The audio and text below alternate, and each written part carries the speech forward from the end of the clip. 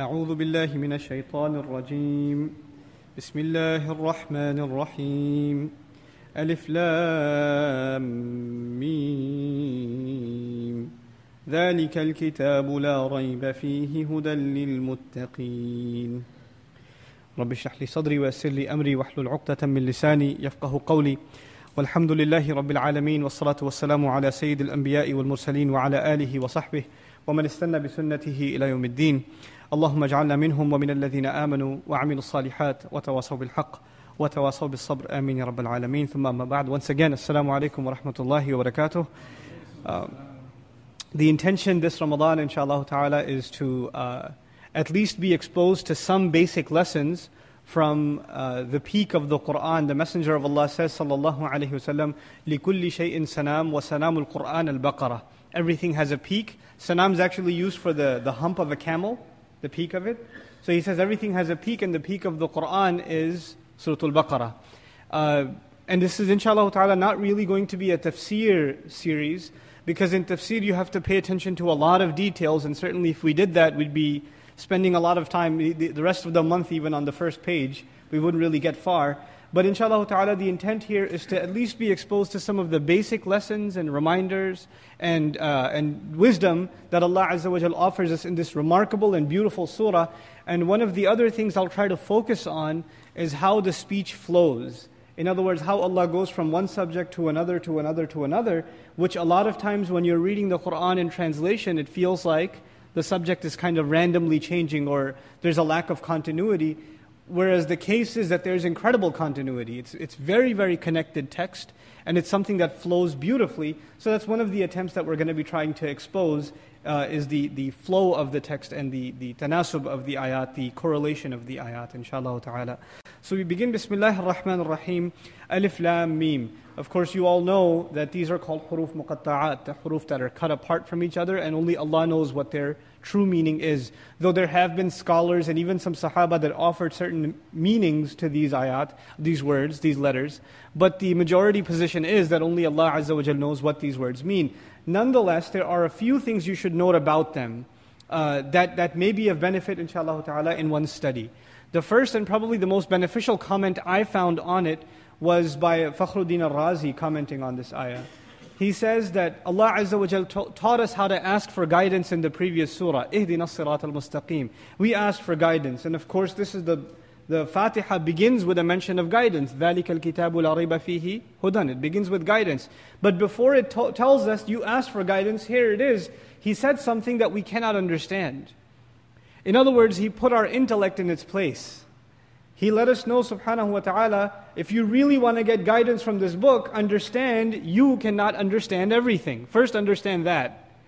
Understand that He knows more than you, and what He gives you, you are going to make an attempt to understand. You're going to ask Allah to give you understanding of this deen, but in the end, all knowledge belongs to Him. So when you come to the book with an attitude of arrogance, you'll get nothing. But if you submit your intellect to Allah's word, then you will get benefit and the doors of wisdom will be open. The other thing that's mentioned, Ash-Sha'arawi rahimahullah, who passed away in his great tafasir lectures on the surah, he mentioned something about Alif Lam Mim, that of course all of you know this is a Madani surah. And in Madani, the Madani experience of the Prophet ﷺ, one of the primary audiences was the Jewish community, the Israelites. And of course they've been addressed in detail in this surah. These were people that prided themselves over being people of education. They knew how to read and write and research, and they had volumes of books at their disposal. Allah even mocks them about that sometimes because they have volumes of books that they don't benefit from them. So He says, كَمَثَلِ الْحِمَارِ يَحْمِلُ أَسْفَارًا, in Surah Al-Jumu'ah. But nonetheless, these were people that thought of themselves as educated. And one of the derogatory terms they used for the Meccans was that these people are ummi. That was actually something they used to call the Meccans, that these people are unlettered. They don't know how to read and they don't know how to write. The Messenger ﷺ recites Alif, Lam, Mim. These are names of the letters in the alphabet, isn't that true? Well, the ummi people, the unlettered people, they don't know the names of the alphabet. They know how to say alam, but the word alif does not get used in Arabic conversation. Only someone who knows how to read or write would know what that word is, or lam, or mim. These are meaningless words in conversational Arabic. They only have relevance when you're reading and writing. So when the Messenger ﷺ recites alif, lam, mim, it sends shock waves to these people who consider themselves educated. All of a sudden, the one that they had brushed off as he doesn't know anything, where did he get this access to this information? How does he know the names of these letters even? So even they're being put in check, and their attention is being grabbed by these huruf muqatta'at sometimes. And finally, just another brief comment about huruf muqatta'at that is mentioned by Al-Kashaf, Al-Zamakhshari, mentioned something interesting about one of the benefits of these letters that are in the beginnings of certain surahs. He says, هَذِهِ حُرُوفُكُمْ الَّتِي تَصْنَعُونَ فِي لُغَتِكُمْ فِي كَلَامِكُمْ. These are your letters. These letters, alif, lam, ba, whatever the letters are, these are letters that are in your alphabet. You make words with them yourselves, and Allah has made words using those letters too. But how come you can't compete? How come you can't produce something that Allah has produced? So He's almost mocking them with using these letters. Come on, bring something. And this challenge will come up later on in this same surah also. فَأْتُوا بِسُورَةٍ مِّن مِثْلِهِ. Bring a surah like it. Anyhow, ذَلِكَ الْكِتَابِ. ذَلِكَ of course means that. And the word for this is هَذَا in Arabic. A lot of translations say this is the book in which there is no doubt. Have you read that translation before? But the Arabic word for this is the word هَذَا. But Allah uses the word ذَلِكَ. And there's some couple of benefits here, and then I'll go quickly inshallah ta'ala. ذَلِكَ, ishara lil-ba'id is used when you talk about something that's far away. And one of the benefits of that is the book. The messenger didn't have a physical book with him. The words were coming onto his heart, sallallahu alaihi wasallam, and he's reciting them onto the people. There's no pieces of paper, there's no book to show. So where's the book? Because Allah didn't say Qur'an here, recital, He said kitab, book. Where's the book? It's in the seventh heaven. It's with Allah Azza wa Jal. It's in Lawhul Mahfuz. So when pointing to something that is way up there, it's far away. So He says dhalika. He says that. So it's referring to something that is elevated, that is high. Also in Arabic rhetoric, when you point to something that is far away, it is to say it is above, it has a high standard, it's something elevated.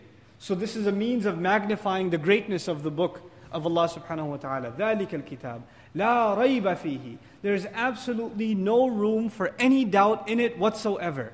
La rayba is called in Arabic nafiya li jins. When you say no to something which cannot have any exceptions, then you put a fatha after the la. So la rayba, there's no room for any doubt whatsoever in it. He begins with that. By the way, later on he's going to say, if you're in any doubt, rayb will come up again. But he begins by saying there can't be any doubt. There is no doubt whatsoever. You asked for guidance, and this is the response to that request. Hudal lil muttaqeen, sent as a guidance, and as great guidance. And by the way, when you take the al off, common translation is a guidance or guidance. But the tanween in Arabic is mufidul azma also. It is incredible guidance. It is enormous guidance for people who have taqwa. The surah begins, this peak of the Qur'an begins with mention of the word taqwa. It will come over 36 times in different forms in this surah. Allah will keep talking about taqwa over and over and over and over again. It has something directly to do with our pursuit of guidance according to Allah. Other places he says, hudal lin-nas, guidance for people. But here he talks about those who ask for guidance and actually want to benefit from that guidance. They will only be those who have this feeling inside them called taqwa. So inshallah ta'ala, eventually when we get to it, we'll talk about taqwa in detail. But for now, know that it's not just fear. Because the word for fear is khawf, khaifin, and khashi'in. The people who have khashiyah. But this is taqwa. It includes in it the attempt to want to protect yourself, to be careful, to be cautious. Even when you pack up carefully for Hajj and make sure your passport's in the right place, and you got extra cash with you or whatever it is, فَإِنَّ خَيْرَ الزَّادِ التَّقْوَى. Even there, even though it's taqwa of Allah, but also taqwa in taking precautions for Hajj. That's mentioned in the ayah also. So it is guidance for those who really want to take care of the religion, who are afraid of falling into sin, who are truly fearful of disappointing Allah Azza wa Jal, and thus proceed carefully. الَّذِينَ يُؤْمِنُونَ بِالْغَيْبِ. Those who believe in that which they cannot see. Al-ghayb, that which is unseen, which is covered. وَيُقِيمُونَ الصَّلَاةِ. And they establish the salah. This sequence tells us something. If you believe in the unseen, establishing salah is easy. If you don't believe, if your iman in the unseen is weak, then you'll find yourself lazy in salah also. But if you find who's the one who takes care of their salah and establishes. There's a difference between saying وَيُصَلُّونَ, they pray. He didn't say they pray, he said وَيُقِيمُونَ الصَّلَاةِ, they establish salah. Establishing something means it doesn't break, it doesn't flinch, it's firm. What kind of people will be able to strengthen their prayer like that? People who believe in the unseen. So الَّذِينَ يُؤْمِنُونَ بِالْغَيْبِ وَيُقِيمُونَ الصَّلَاةِ وَمِمَّا رَزَقْنَاهُمْ يُنْفِقُونَ. And then from whatever we have provided them, and only from what we have provided them, they spend. Allah teaches us two things here. First of all, you're not spending anything that's yours. He tells us, I gave it to you and now you're spending. So whenever we spend for the sake of Allah, and I know this masjid is known for giving others, even other institutions and organizations, an opportunity to come and ask for funds, we have to keep in mind, we're not giving anything that's ours.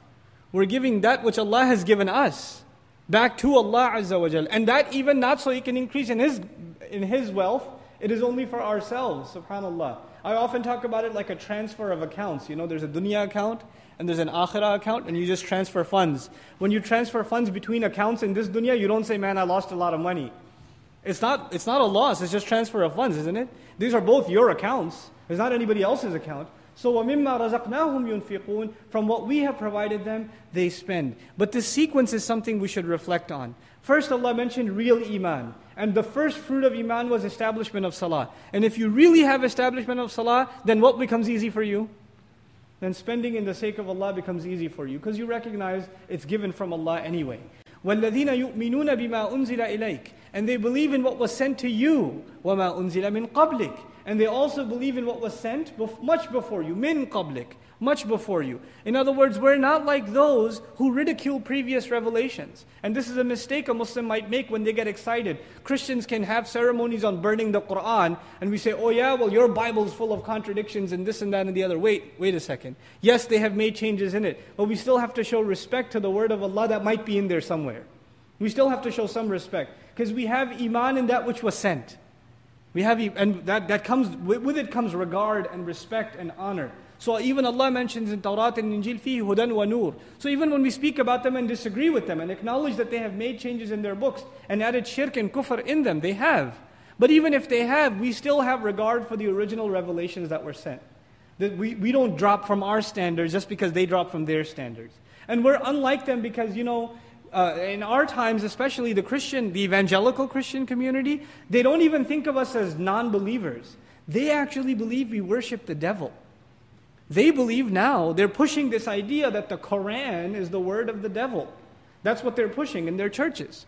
They've actually written pamphlets about this. I was at the ISNA convention this year, and there was a Christian group outside passing out these pamphlets, how the Quran is the word of the devil. But it began with Bismillah ar-Rahman ar-Rahim. Please do not put this pamphlet on the floor. So when a Muslim sees it, he thinks what? This is written by a Muslim. So they get to reading it, right? And you get halfway through and you find what they're really about, what they're writing. But regardless of what poison they spew from their mouths, this is something Allah told us to be ready for. You're going to hear lots of painful things from them. وَلَا تَسْمَعُنَّ مِنَ الَّذِينَ أُوتُوا الْكِتَابَ مِنْ قَبْلِكُمْ وَمِنَ الَّذِينَ أَشْرَكُوا أَذًى كَثِيرًا. You're going to hear lots of painful things from them. From the people who are given the book and from people who do shirk. You have to be ready for it. وَإِن تَصْبِرُوا وَتَتَّقُوا. If you have sabr and you continue to have taqwa, then you'll be alright. Then Allah will take care of your affair. So we shouldn't get worked up about these things. Anyhow, one last comment I wanted to make briefly about those who believe in what was sent to you and what was sent before you. Some of you might be familiar with the fitna of the Qadiani movement, right? Who believe in a messenger after the messenger of Allah sallallahu alaihi wasallam. And there are other movements like that too. And they use a lot of ayat of the Quran as their evidence to justify their belief. Actually, they're very clever at using ayat of Quran. And if you don't know Arabic and you don't know much about tafsir, they can run circles around you and you won't even know what's going on. They're very smart people. But if one of the great scholars from Pakistan actually, Dr. Murtaza Malik, was in a debate with them, and he said to them, listen, it's very simple. I don't even have to go through the entire Quran to refute your belief. We just open up Surah Al-Baqarah, start reading, we'll find how Allah defends the faith. They said, what are you going to find in Baqarah? There's no Khatamul Anbiya, Khatamul Nabiyyin. There's no, ending of the prophethood in Surah Al-Baqarah. What's he talking about? He said, read the ayah. They believe in what was sent to you, meaning who? The Messenger, sallallahu alaihi wasallam. And what was sent before you. There's no mention of anyone being sent After, end of story, finish. So, subhanallah. وَالَّذِينَ يُؤْمِنُونَ بِمَا أُنزِلَ إِلَيْكَ وَمَا أُنزِلَ مِن قَبْلِكَ وَبِالْآخِرَةِ هُمْ يُوقِنُونَ. And in the afterlife, especially in the afterlife, I say especially because بِالْآخِرَةِ is muqaddam, يُوقِنُون, they are thoroughly convinced. Iqan in Arabic, yaqeen and iqan in Arabic, is to be convinced of something so solid, almost like you can see it. That's how solid you're convinced of it. You know how convinced you and I are that if we walk out of the meeting and we don't show up, and we don't clock out and we leave the office, you are convinced you will get fired. You're convinced of that. That kind of conviction about missing salat, that kind of conviction about saying that which is haram, or seeing that which is haram, or doing that which is haram, or abandoning that which is, commanded to. They're convinced of it. Like they know the cause and effect. They know what's going to happen if they don't take certain action. وَبِالْآخِرَةِ هُمْ يُوقِنُونَ أُولَٰئِكَ عَلَى هُدًى مِّن رَبِّهِمْ. Iman was mentioned about a lot of things, but yaqeen is mentioned about the akhirah. Because in the end, taqwa and changing yourself and committing to guidance will only happen when you are thoroughly convinced of this afterlife every day. Every day you're convinced of it. So he says, أُولَٰئِكَ عَلَى هُدًى مِّن رَبِّهِمْ. Those are the people committed to great guidance from their master. وَأُولَٰئِكَ هُمُ الْمُفْلِحُونَ. And those are the ones who are truly successful. May Allah make us all successful. I'll briefly tell you something about the word muflihun.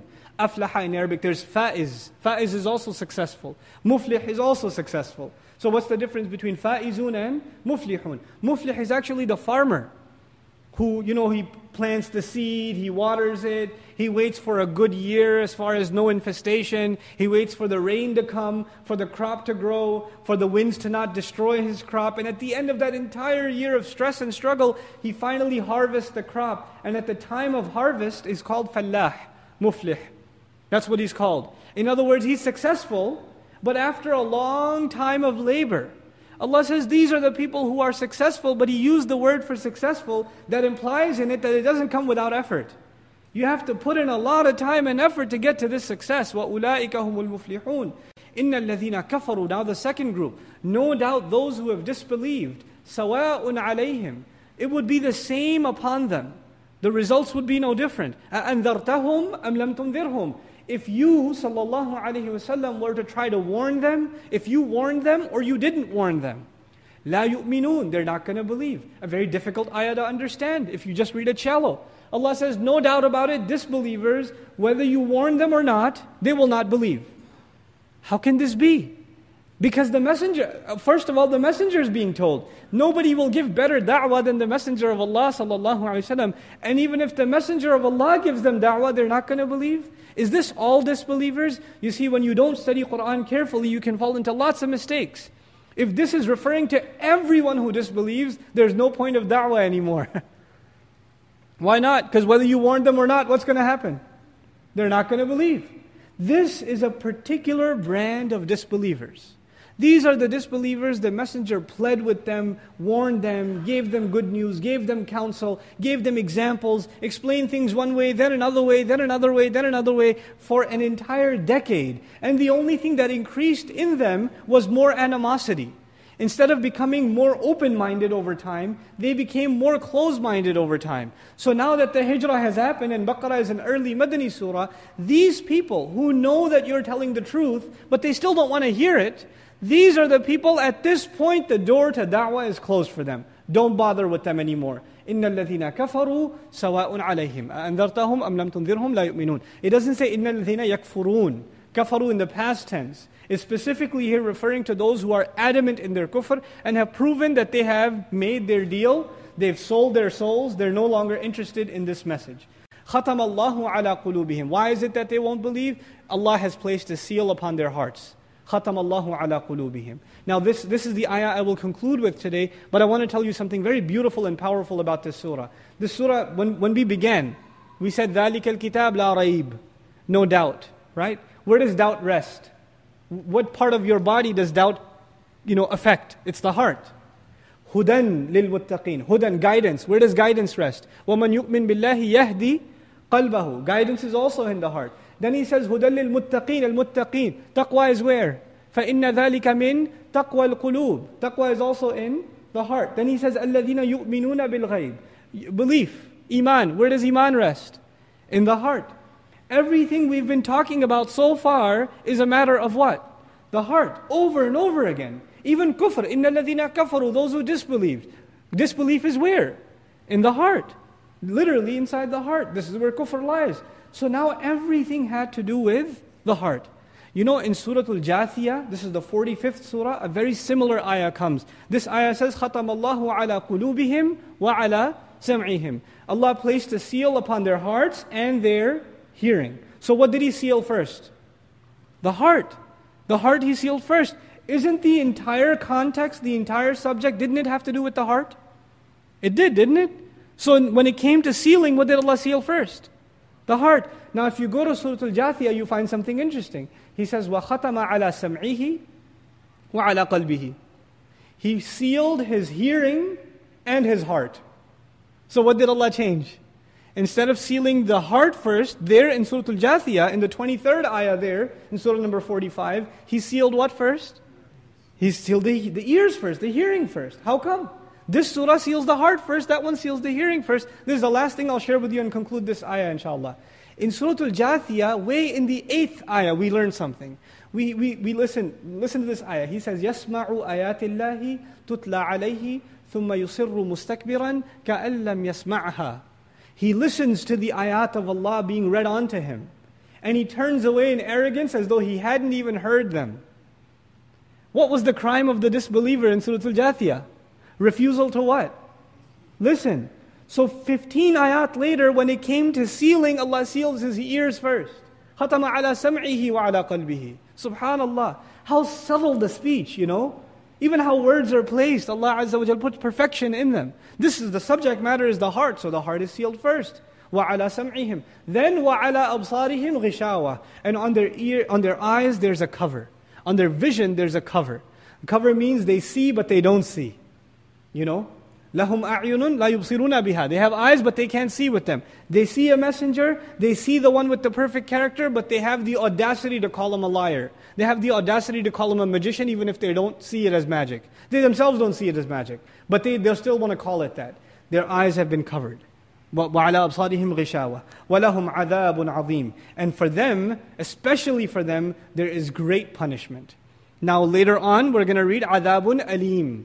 Painful punishment. Now we're reading عَذَابٌ عَظِيمٌ. Great punishment. What is the difference between these two, inshallah ta'ala? I'll share with you in detail tomorrow. How come Allah mentions great punishment? Then later on He will mention painful punishment. We'll conclude with this ayah. Barakallahu li wa lakum fil Qur'an al-Hakim. Wa nafa'ni wa iyyakum bil ayati wa dhikr al-Hakim.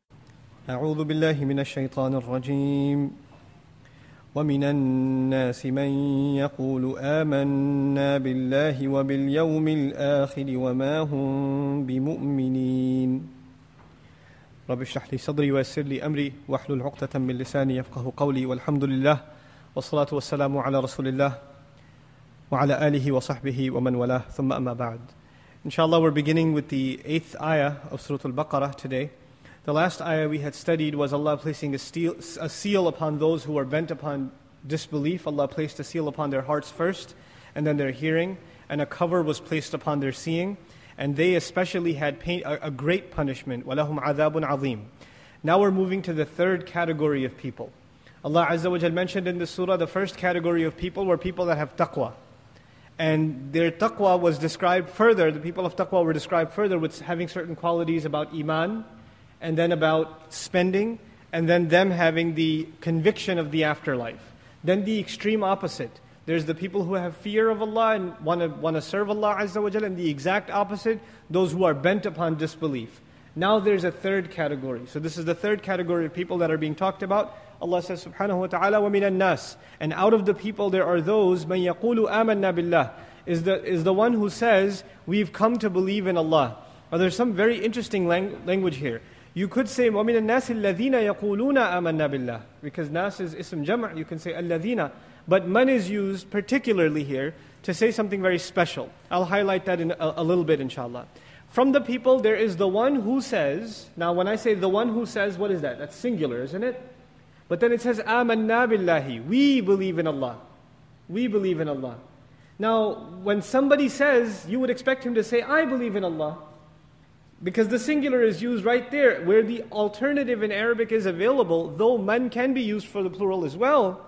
Here specifically, Allah Azza wa Jal highlights that this single person is speaking, but he's speaking on behalf of a group. Amanna billahi, we believe in Allah.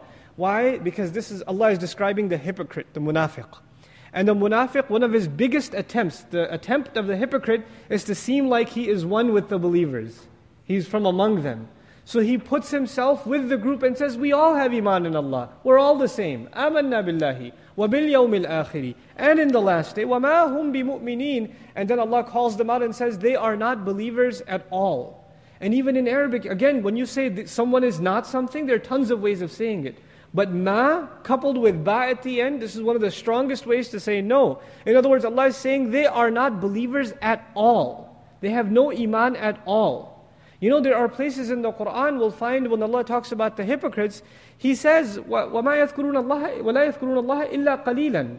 They don't remember Allah except a little bit. Or they have a little bit of iman. But here in this surah, Allah is so harsh towards them. He says they have no iman at all, even though they say that with their tongues. Then He says, يُخَادِعُونَ اللَّهِ. They try to deceive Allah. Who's trying to deceive Allah? It is the hypocrites. يُخَادِعُونَ اللَّهِ. They're trying to deceive Allah. وَالَّذِينَ آمَنُوا. And they're trying to deceive those who believe. وَمَا يَخْدَعُونَ إِلَّا أَنفُسَهُمْ. But they're not actually deceiving anyone at all except their own selves.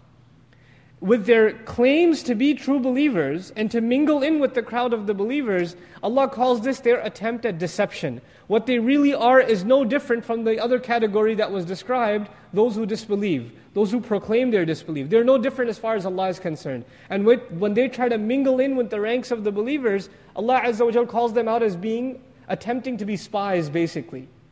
They're trying to fool Allah, they're trying to fool those who believe, but they're actually not fooling anyone except their own selves. وَمَا يَشْعُرُونَ. And they don't even realize. They have no realization. Here it's very important that we make a very critical distinction that all Muslims should be aware of. It's a very basic thing, but sometimes it gets lost in our conversations. There are two basic kinds of hypocrites. Hypocrites that are non-Muslims, but are pretending to be Muslim. You could call that a spy, a double agent, whatever you want to call them, right? These are people that may be sitting in the crowd right now. They have ulterior motives. I'll give you an example of a munafiq, a real-time example, just so you know how real this situation is. I was in Chicago not too long ago. And I came from the Arabic, we had an advanced Arabic class during daytimes. So the masjid is basically empty before Dhuhr time. And I'm leaving the masjid and this guy pulls up, long beard, turban, green clothes on, slippers, the whole gear, you know. And he pulls up to me at the random guy, blonde, blue eyes, long blonde hair, right? Interesting archetype. He pulls up and he goes, "Aren't you the guy from YouTube?" And I was like, I'm not sure who you're referring to. Yeah, you give those talks, right? I was like, yeah, okay, yeah, that's me. And we just started talking, and some brothers were going to take us out to lunch, and he wanted to jump in. And I knew something's up with this guy. And my Arabic tutor also who was with me, he said, هذا الشخص خطير. This guy's dangerous, just watch out. There was something off about this guy, But the other younger brothers, they're a little more naive, so they said, no, let him tag along. Yeah, you can join us for lunch, great. So he comes for lunch. Not 2 minutes go by, and what happens? He says, yeah, we should be proud to be calling ourselves terrorists. Allah says we terrorize disbelievers. We should take pride in that. And I know already this guy, something's up. He wants these naive teenage boys and these college students to say, yeah. And he's probably wearing a recorder on him. Something's up, So we try to dismantle his arguments and we say, brother, I don't think you're in the right state of mind. And if you speak like this, we'll have to report you to the authorities. 2 minutes later, he's like, I gotta go, akhi. I gotta go. And then it so happens, we actually found out later on, he made mention he was sent by this masjid, he studied under this sheikh and that sheikh. We called those sheikhs. We called the masjids. This person has no idea who this guy is. I don't know what you're talking about. And guess what we find out? He was sent by a church group. And they have people like this sent to masajid all over America nowadays. They want to catch people on secret video cameras and tape and whatnot. And he knew who I was too. They know their stuff. They do their homework, And it's not like I'm that famous, but they know. But they do these things, and this is one kind of munafiq. They know they're not Muslim. They're trying to, fit in our ranks and get us to do ridiculous things. And Muslims should be not naive of these things. We should be cautious and careful and be kind of savvy about what's going on around us also, right? So that's one kind of munafiq.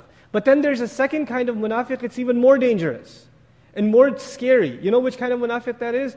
The hypocrite who doesn't even know that he or she is a hypocrite. They don't even know. They don't even realize it. They actually think they're good Muslims. They think so. And this could be any one of us. This second category is more scary because it could apply to any one of us. And this idea was so scary even to the Sahaba. Among the Sahaba are people like Umar bin al-Khattab radiallahu anhu, who's guaranteed paradise. But when the names of the hypocrites, it is known that there are certain people that Allah has told the messenger, these are munafiqun. He's worried, is my name in that list or not? He's worried because he understands that there are two different kinds of munafiq. There's the spy who knows he's non-Muslim, and there's the one who doesn't even realize. At the end of this ayah, Allah gives us a clue into the second kind of munafiq. They don't even realize it themselves. وَمَا يَشْعُرُونَ. They have no realization. They have no realization. But then how will someone know that, how will you and I know, first of all, if we are suffering from this disease? And we will learn in the surah, Allah Azza wa Jalla says very next words, فِي قُلُوبِهِمْ مَرَضٍ. In their hearts there is a disease. Hypocrisy is a disease. Now if you are sick and I am sick, how are we supposed to know if we're sick unless we know the symptoms? Isn't that true?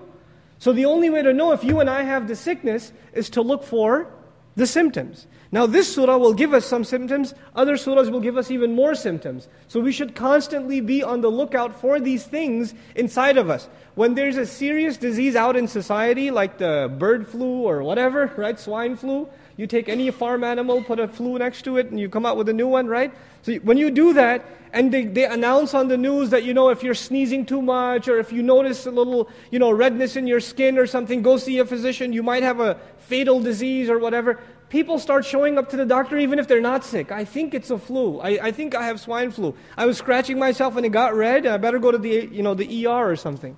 Because they're terrified this might be that disease. Well, if the Muslim understands that hypocrisy, nifaq, is a serious disease, then they should be looking for those symptoms. And even if they find the slightest sign of that symptom, immediately try to address it. You understand what I'm saying? So when Allah says, فِي قُلُوبِهِمْ مَرَضٌ, in their hearts there's a disease. This is a heart disease. Seriously, a heart disease. A fatal disease. فَزَادَهُمُ اللَّهُ مَرَضًا. Then Allah increased them in their disease. May Allah not make us from these unfortunate people. وَلَهُمْ عَذَابٌ أَلِيمٌ. And they especially have painful punishment. For disbelievers, Allah said they have great punishment. But then Allah took a step further for hypocrites. He said they have painful punishment. Alam is the meaning of pain.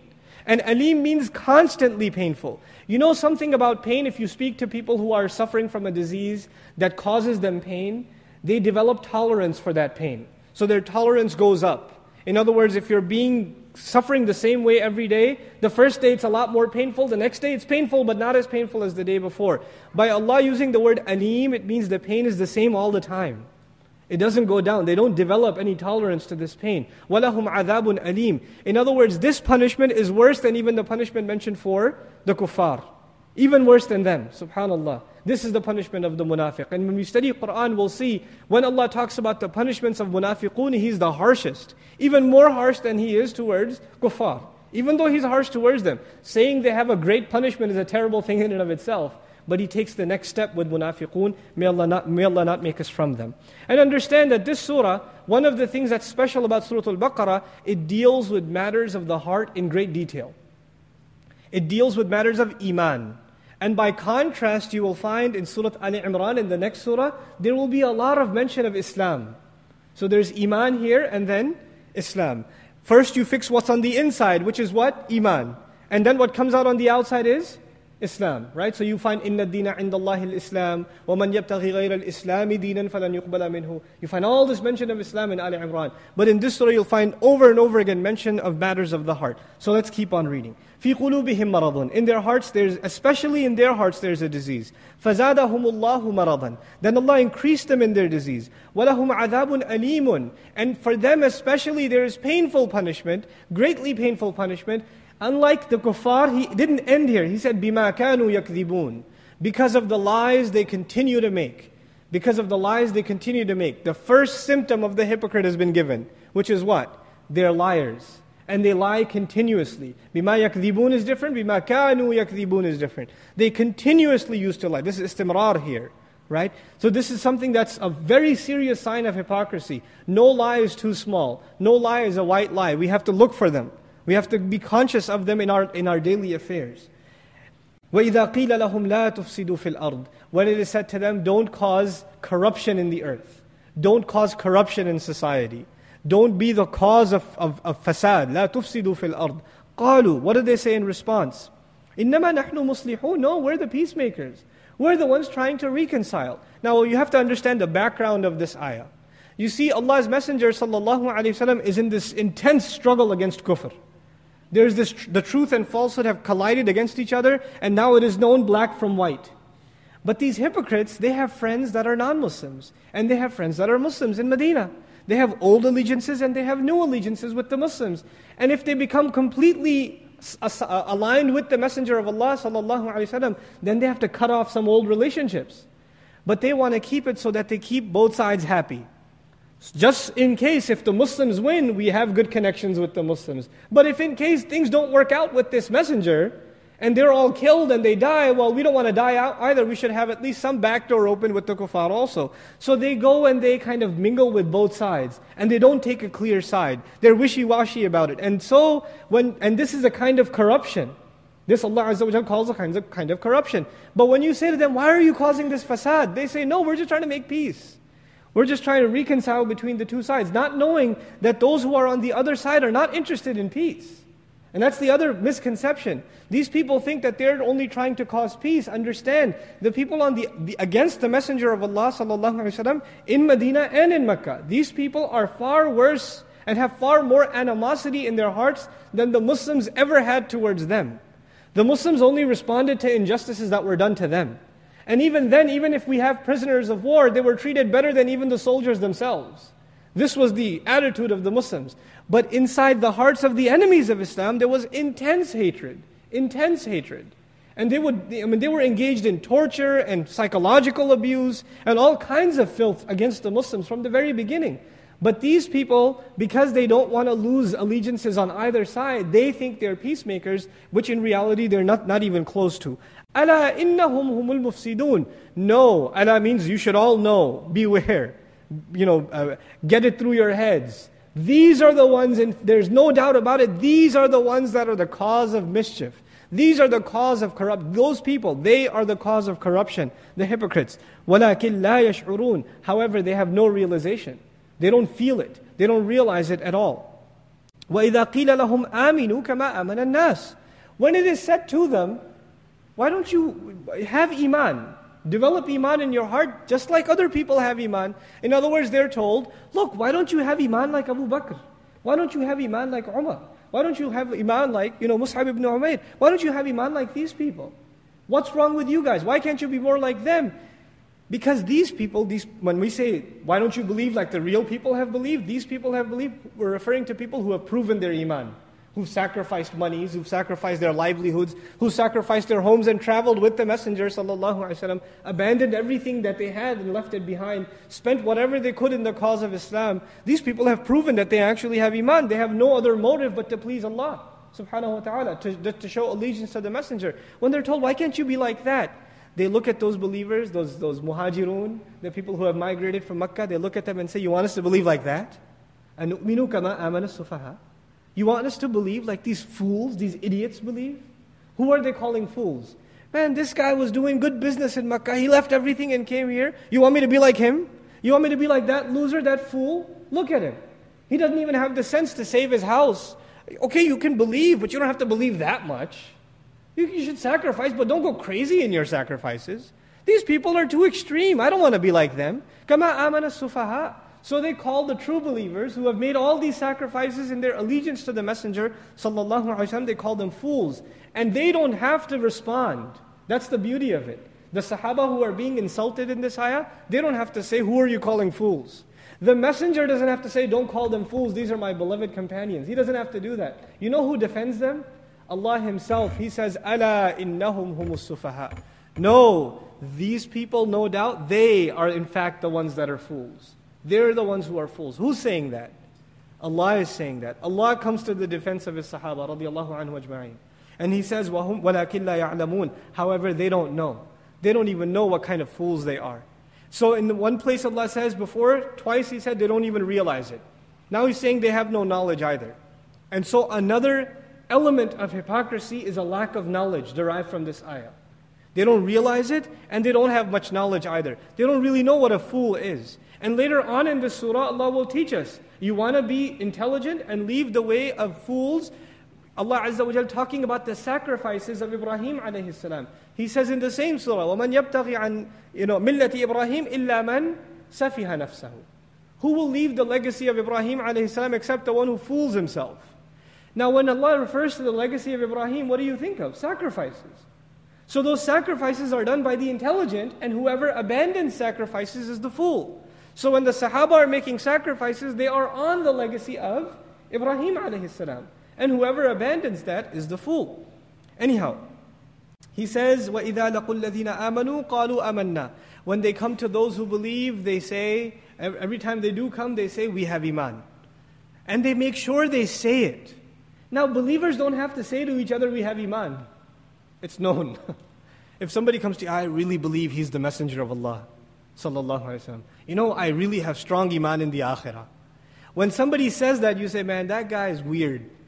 Why does he want to come and tell me what he believes? Belief is in the heart. We all know we're Muslims. You don't have to come and claim your case to me. You know why when someone feels the need to do that? I'll give you a childish example. Your kid comes to you and says, I didn't write anything on the wall, you know. What does that mean? You got a skeleton in the closet, you got something to hide. You're covering, you're overcompensating.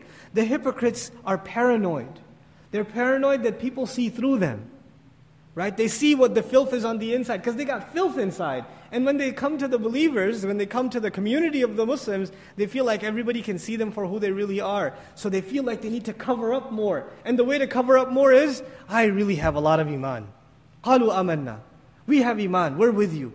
You know, they go out of their way. The leader of the hypocrites, Abdullah bin Ubayd, the leader of the hypocrites, before the messenger would get up to speak, you know what he used to do? He used to stand up before him. People, this is the messenger of Allah, listen carefully. You should listen to his advice. He has good things to teach you. And he'd just make a public service announcement and sit down. Why? Because he's hoping if I do that, and by the way, even if he didn't make that announcement, are the Sahaba going to listen anyway? They are, aren't they? He just needs a little bit of mic time so people know that this guy is legitimate. You know when he walked away from Uhud? He left Uhud, right? The next week after that, the khutbah was being given. He got up again. People, this is the messenger of Allah. Listen to him carefully. Some Sahaba grabbed him and sat him down. And he was furious. He was enraged. He didn't get to do his show. So he walked out of the Jum'ah. He walked out of the khutbah. And at the entrance of the khutbah, some Sahaba met him. Where are you going? Turn back. Make istighfar. I don't need any istighfar. He walks out. When he gets called out, they explode. This is what Allah's Messenger describes, sallallahu alaihi wasallam, as another sign of the hypocrite. وَإِذَا خَاصَمَ فَجَرَ. When he's argued, debated, criticized, he explodes in anger. He couldn't take it. His temper exploded. He walks away from the Jum'ah. I don't care now that I'm exposed, might as well go all out. You know, that was the idea behind that. So anyway, here Allah Azza wa Jalla says, when they come to the believers, they make tall claims. قَالُوا آمَنَّا وَإِذَا خَلَوْا إِلَىٰ شَيَاطِينِهِمْ. And when they go back to their devils, now it's not like they're meeting jinns in the background. Who are they meeting? They're meeting the enemies of Islam that are plotting against Allah's Messenger, but they're making friends with them anyway, and sharing Muslim secrets with them. This will become more elaborated in Surah Ali Imran when Allah says, لَا تَتَّخِذُوا بِطَانَةً مِّن دُونِكُمْ لَا يَأْلُونَكُمْ خَبَالًا وَدُّوا مَا عَنِتُّمْ. Don't take secret keepers, close, intimate friends other than Muslims. Don't make those friends like that other than Muslims. Really close friends that you share secrets with.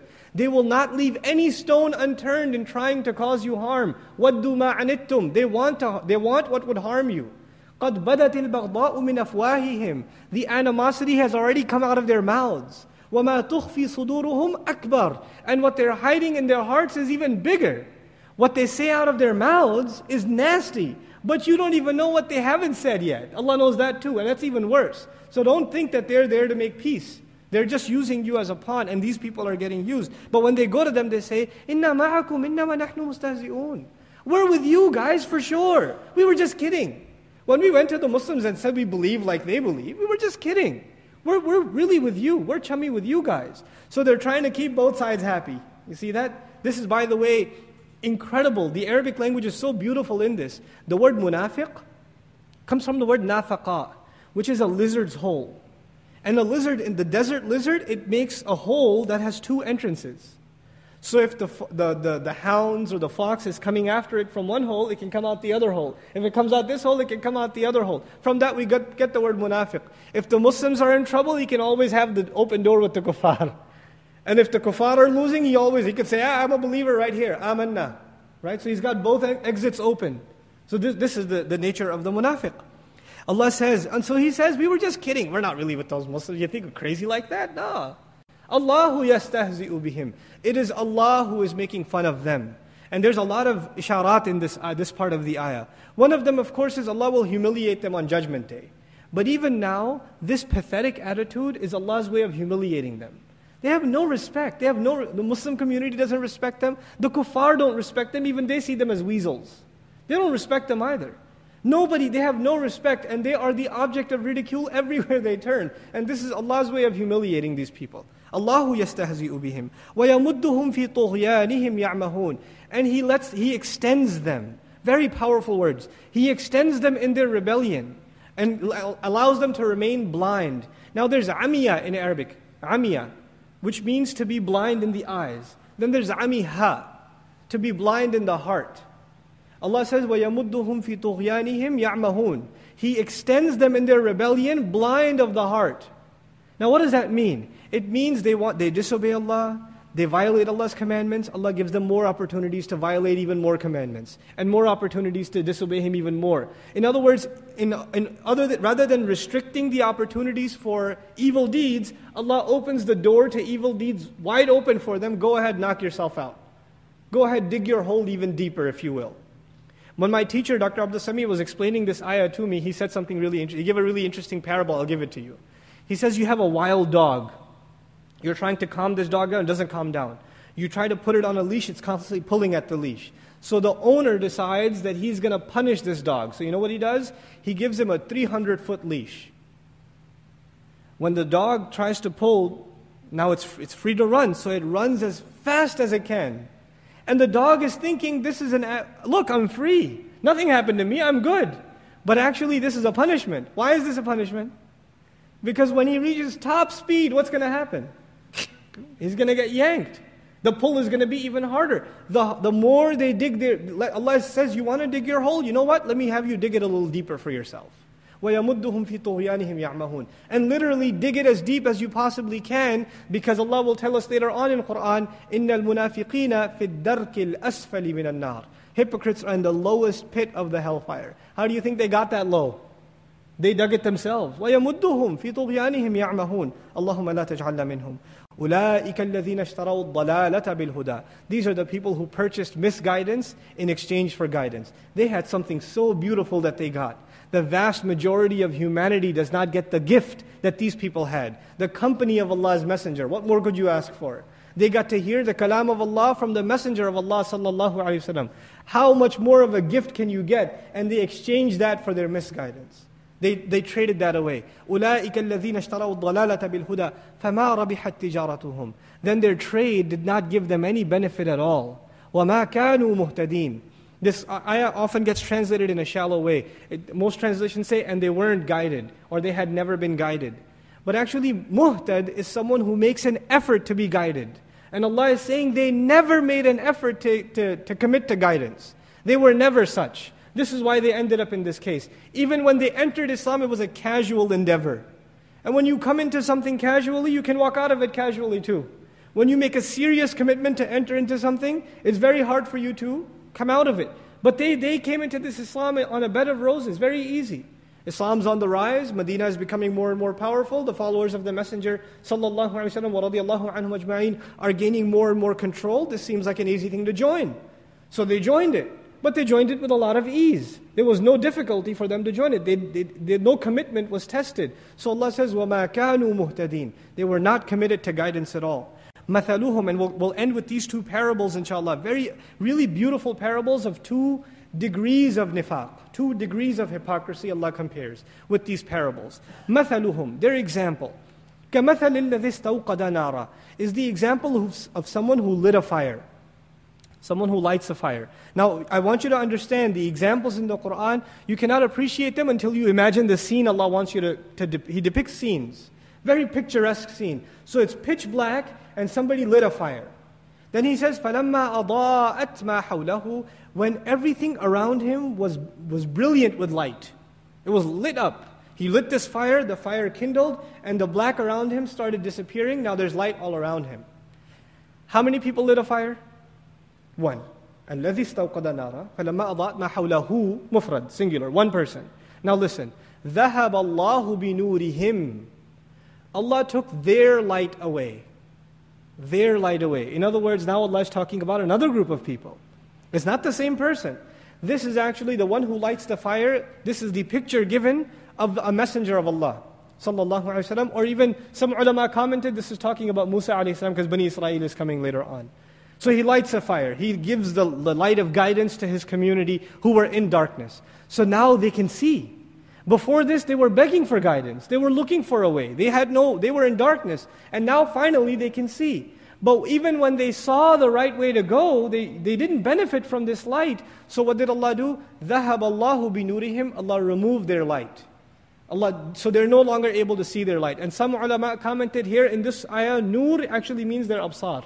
That their ability to see, their own light, meaning the ayn is also in Arabic poetry, nur, one of the meanings of nur is your eyes. Because your eyes the means by which you can appreciate light. So ذَهَبَ اللَّهُ بِنُورِهِمْ means their ability to appreciate light even. Their eyes were gone. In other words, now that the light's turned on, you're blind. What benefit is the light turning on now? You yourself are incapable of benefiting from the light.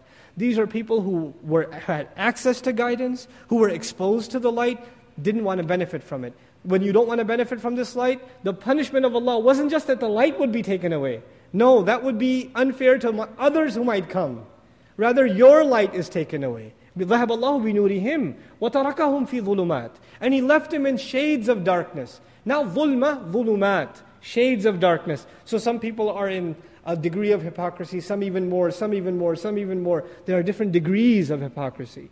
فِي ظُلُمَاتٍ لَا يُبْصِرُونَ they're not able to see. Then He says, صُمٌّ بُكْمٌ عُمْيٌ now the translation is deaf, mute, and blind. I'm not going to say dumb, that's politically incorrect. Okay, so deaf, mute, and blind. Deaf, of course, not able to hear. Mute, not able to speak. Umi, not able to see. These are plurals, all three of them. But there's no and in between them. In other words, He doesn't say they're deaf and mute and blind. There's no ataf in between. You know what that means? They're all three at the same time. Now, can you imagine? There's a fire there, there's a light there, but these people are three things. They're deaf, they're mute, and they're blind in the middle of the desert, in the pitch black. What's the harm of being deaf? If somebody says, okay, you can't see the light, come over here. Can they hear that? No, they're not able to benefit from, they're listening. They're deaf. Then, okay, I can't see and I can't hear. Maybe I can call out for help. But they can't call out for help because they are mute. They're mute. Okay, no, I can't hear anybody giving me guidance. I can't even ask for it because I'm mute. Maybe at least I can see them, but now umyun. They're blind. In other words, all access to guidance is stopped.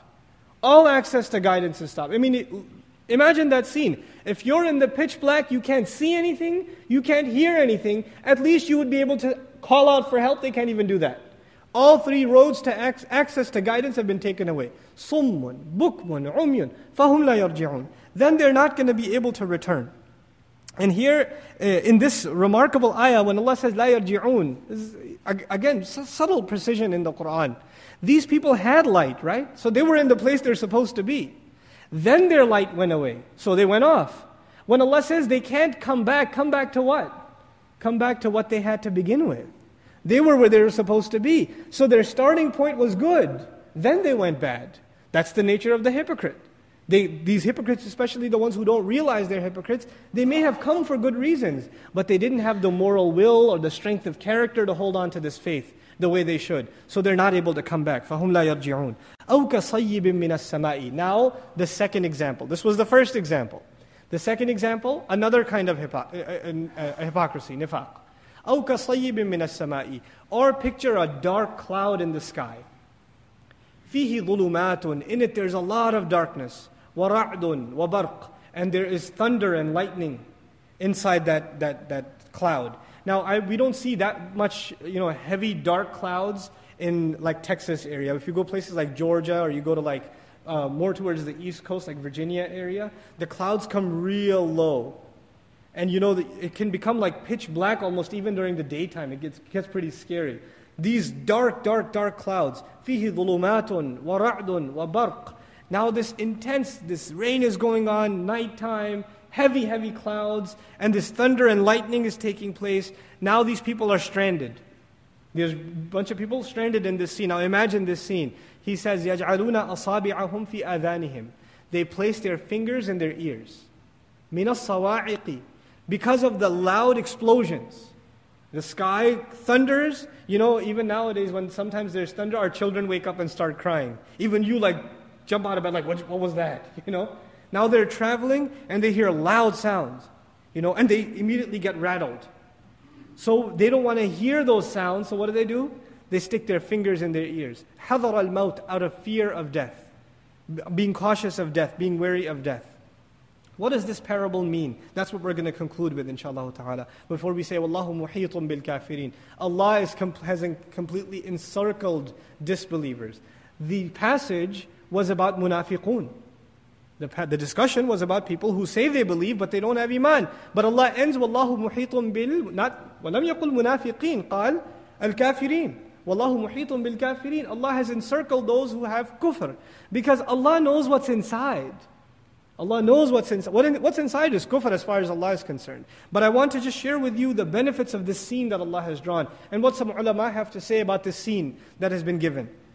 What they essentially have to say, so you can understand the completion of this parable, is that they are in this difficult journey. The idea is they're in a very difficult journey, and in this journey there are scary things happening. What are the scary things? The climate is getting darker, right? And there's thunder and lightning, which is scary. This is describing the journey one takes into Islam. When someone takes a journey into Islam, it's not an easy journey. It's going to be filled with difficulties and challenges. Now, these people are so scared of the challenges, what do? They pretend those challenges aren't there. They pretend that they don't have any responsibilities.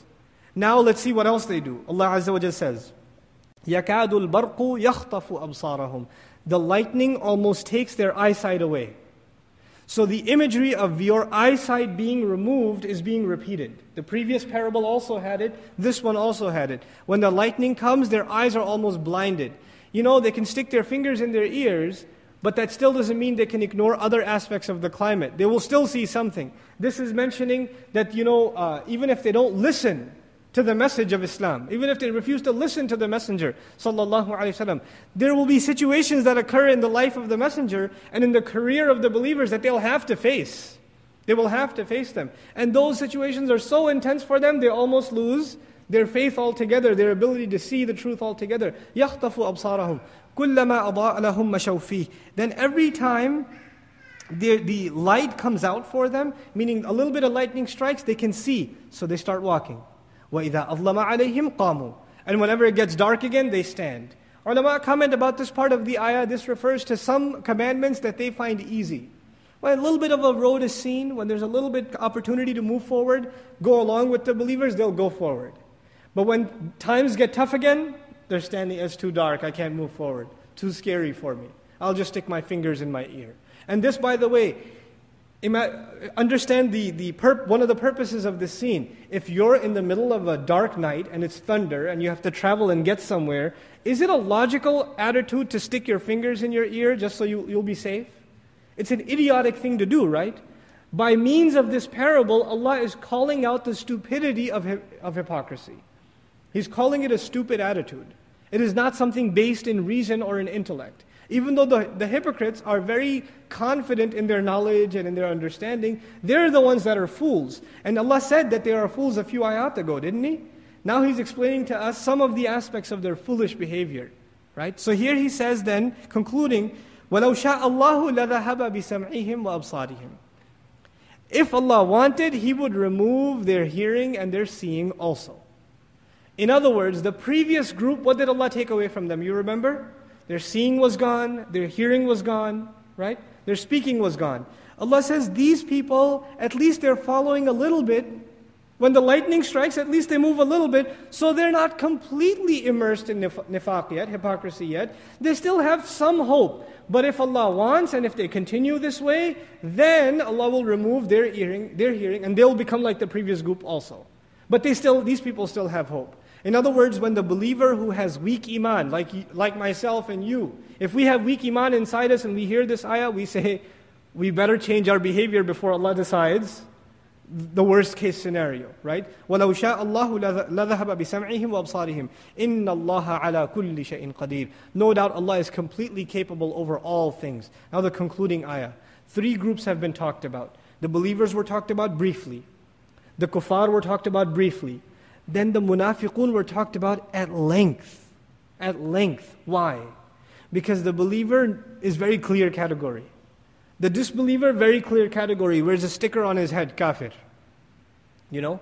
I met when we were moving to Texas, one of the guys that was on the delivery truck for our car was wearing a t-shirt, said kafir on it, an infidel. Even though we don't use that translation, but they do. Proud to be kafir, right? So he's not hiding it. He's not hiding. It's clear-cut case. I was like, at least I know who you are now. You know? No mystery there. But the munafiq is a difficult category to figure out.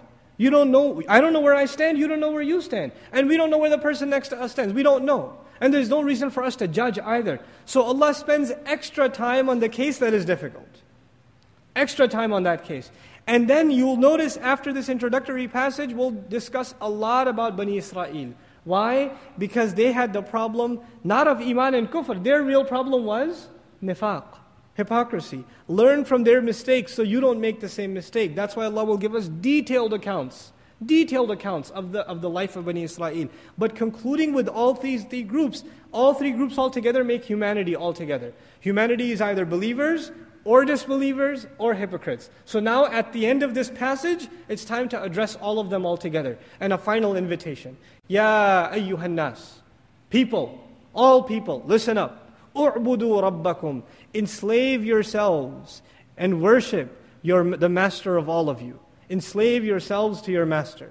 U'budu rabbakum. This is, if somebody asks you what's the summary of the Quran, this is the summary of the Quran. Iyaka na'budu. Accept yourself as slave, accept Allah as master. You've got the summary of the Quran. U'budu rabbakum. Alladhi khalaqakum. Walladhina min qablikum. The one who created you and the one who created those who came much before you. Enslave yourself to Him.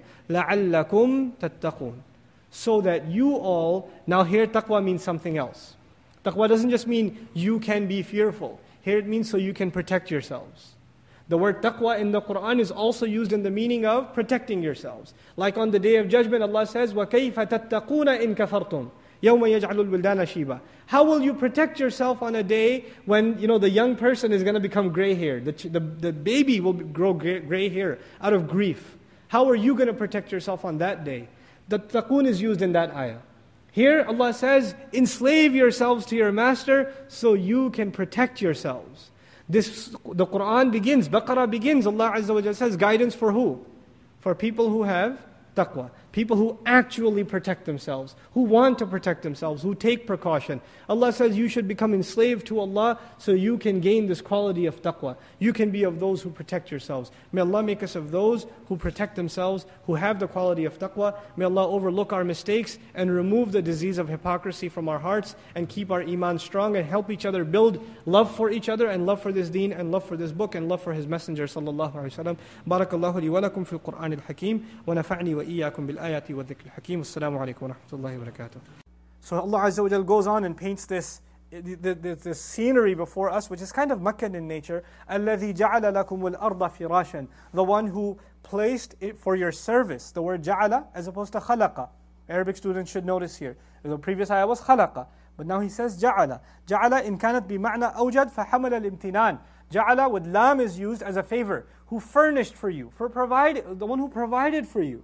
Who went out of his way to facilitate for you the earth as a firash.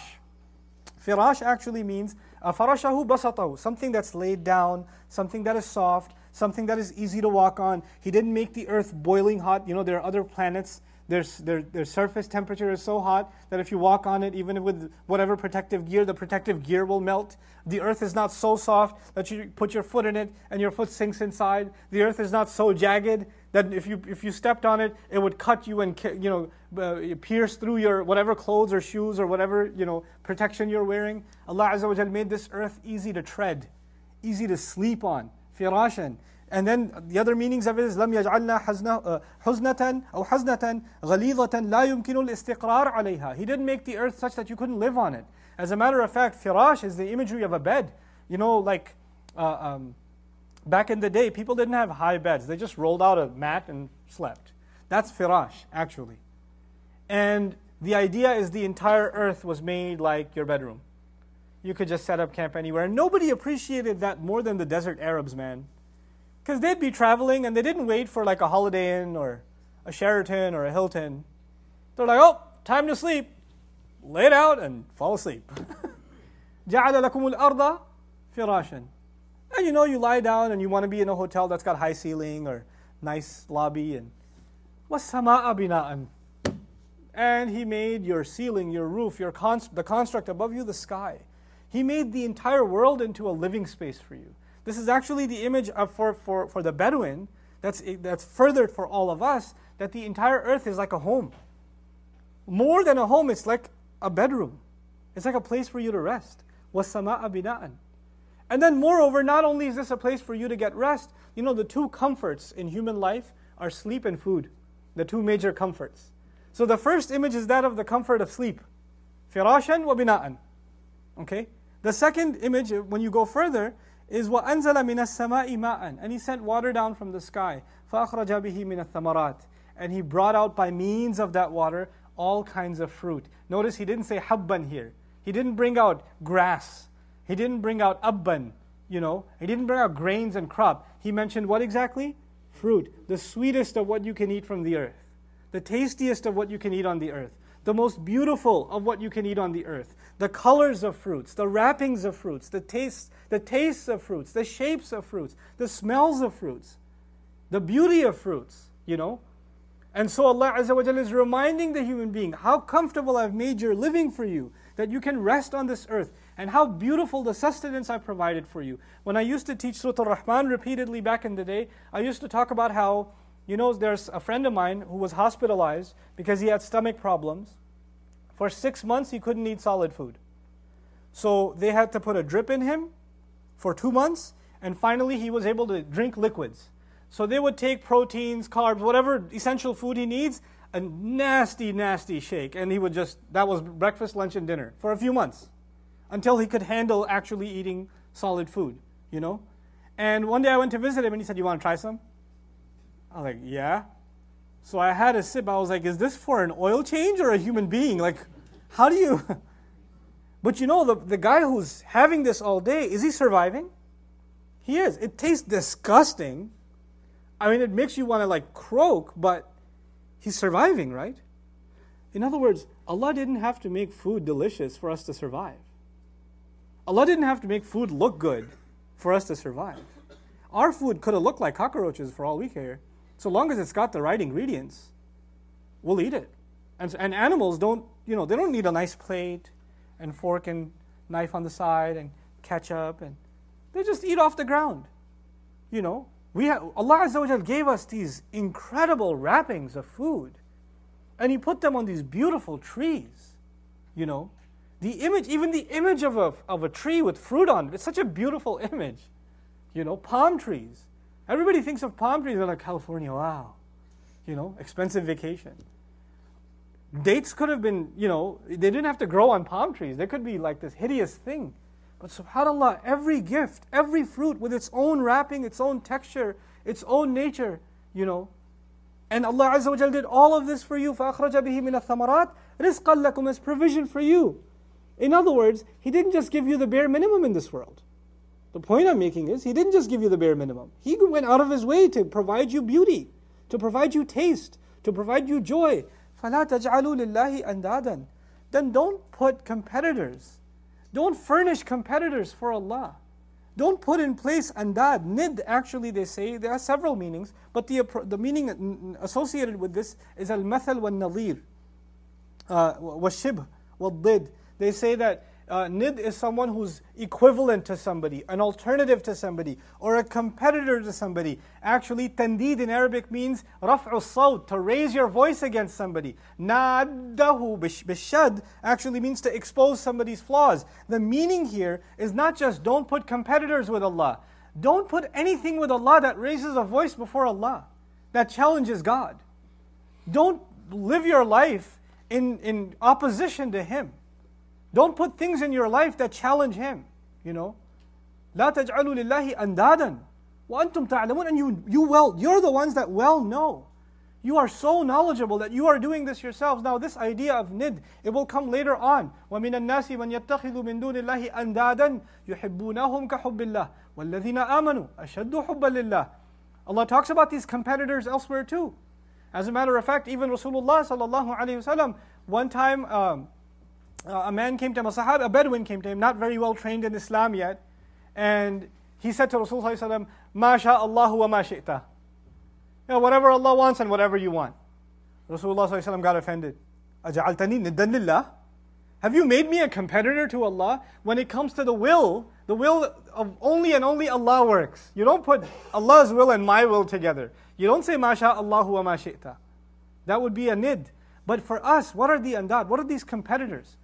I already tried to paint a picture that our primary relationship with Allah is that of Rabb and Abd. And the fundamental within that relationship is love.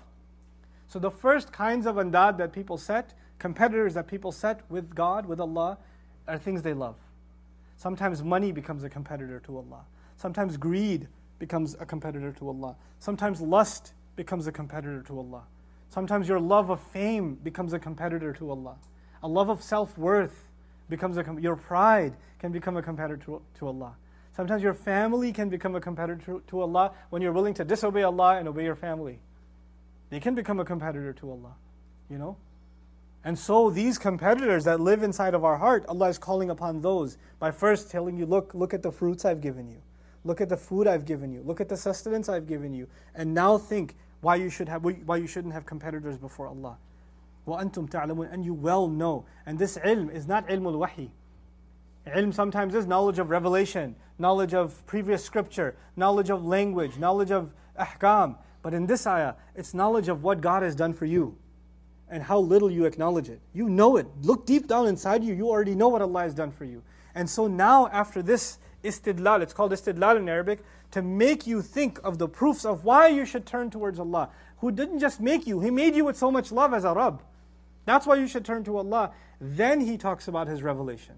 أعوذ بالله من الشيطان الرجيم وإن كنتم في ريب مما نزلنا على عبدنا فأتوا بسورة من مثله وادعوا شهداءكم من دون الله إن كنتم صادقين رب اشرح لي صدري ويسر لي أمري واحلل عقدة من لساني يفقه قولي والحمد لله رب العالمين والصلاة والسلام على سيد الأنبياء والمرسلين وعلى آله وصحبه ومن استنى بسنته إلى يوم الدين ثم أما بعد السلام عليكم ورحمة الله وبركاته وإن كنتم في ريب مما نزلنا على عبدنا. This is the ayah and if in fact you, all of you or any of you are in any doubt whatsoever in regards to what we have sent down upon our slave, فَأْتُوا بِسُورَةٍ, then bring a surah, مِن مِثْلِهِ, that is anything like it. This time, He's not challenging people. He didn't begin with the challenge to produce a surah. That's not how the da'wah began. And after 10 years of calling people to justice, calling people to tawheed, calling people to be grateful and not to kill their baby daughters and not to cheat people in business and not to push the orphan around. This is what Makki Quran is full of. And to believe that you'll be resurrected, that you've been created for a purpose. These were the things Allah's Messenger calls towards in Makki Quran. And after 10 years of not listening, when they have no arguments after this and they're still rejecting the message, as a final resort, you know what? If you really think this is the word of an insane person, or this is magic, this is something other than the word of Allah, because they came up with all these other explanations, right? He copied it from the Christians and Jews, he's insane, ma'adallah, he's a liar, he's making this up, he's plagiarizing it, these are old stories he's learning, etc. All these theories they came out with, in the end, the final verdict of Allah is, you know what, if you really think that's the case, how about this? How about you produce a surah like this one? Now you have to understand what that means. The first point I want to make is da'wah does not begin with this, da'wah ends with this. For a lot of us nowadays, you know what happens? Our da'wah doesn't end with this, it begins with this. So you have like this Islam Awareness Week at some college, and these young Muslim students have these pamphlets out about the miracles of the Quran and things like that. And some random guy walks by and says, hey, that's interesting, what's this, Islam? And the guy, young brother is a little overzealous in giving da'wah. Hey, you're not Muslim? Why don't you produce a surah? The guy's like, I don't know, what's a surah, man? I don't know what you're talking about. I just saw the sign for free food, so I came, but I don't know what a surah is. And then even if somebody's interested in Islam and they say, I'm not so convinced, you say, oh yeah, if you're not convinced, bring a surah like it. Look, the Quran says produce a surah. No, that's not how da'wah works. That's not what Allah is saying. This was said to a group of people that were adamant, that were completely obnoxious, and they had exhibited no more interest after the best da'wah was given to them, not once or twice, for over a decade. Now, you know what? Go ahead, bring your own surah. Bring your own surah. But then I want you to appreciate at least why the Quraysh are stumped, and why the people of the book also, they're stumped. They have no idea how to come up with a surah. They don't know. By the way, in 1998, I think it was, Georgetown University published a surah. A group of students that were PhD students in this, they call it Islamic Studies program. It's really un-Islamic studies, right? They have this program, and the Arabic program, and as a class project, they made a surah. And they put it up back on the day of GeoCities, right? So we got a surah. It was called Suratul Muslim. They named it. And it's got the Uthmani script, and it rhymes and stuff. And if you don't know Arabic, you read it like, oh my God, they done did it. But you'd be surprised. It's idiotic, these attempts. They're laughable, these attempts. Now, just give you a clue of what Allah says when He says produce a surah like it. You see, let me give you the example of Tufail ibn Amr al-Dawsi. Tufail was the leader of his tribe. He didn't live in Mecca. He was from another tribe.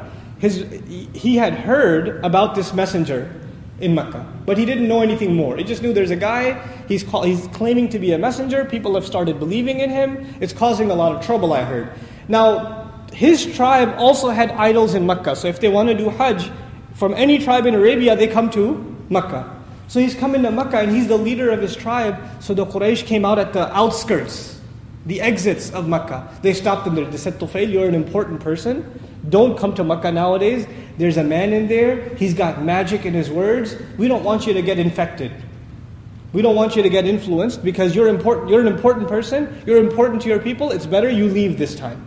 Just come back later on. Because they didn't want him to come in contact with the Messenger of Allah sallallahu alaihi wasallam. Okay, he says, first he thought maybe I should just go. He said, no, I came all this way, at least let me pay a visit to Allah's house, and then I'll go. They said, fine, if you want to come so badly, here's some cork, plug your ears.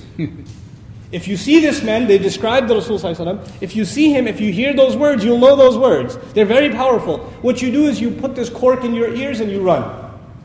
So he takes the cork from them, and he goes into Mecca. And he sees the Messenger, when he goes to the Haram, he sees the Messenger reciting Quran, sallallahu alaihi wasallam. He hears a little bit of it, he says, this has got to be it. So he plugs his ears and he starts making a run for it. And halfway making a dash, he stops himself and he says, why do I have to run? I am the leader of my tribe. I am one of the best poets in Arabia.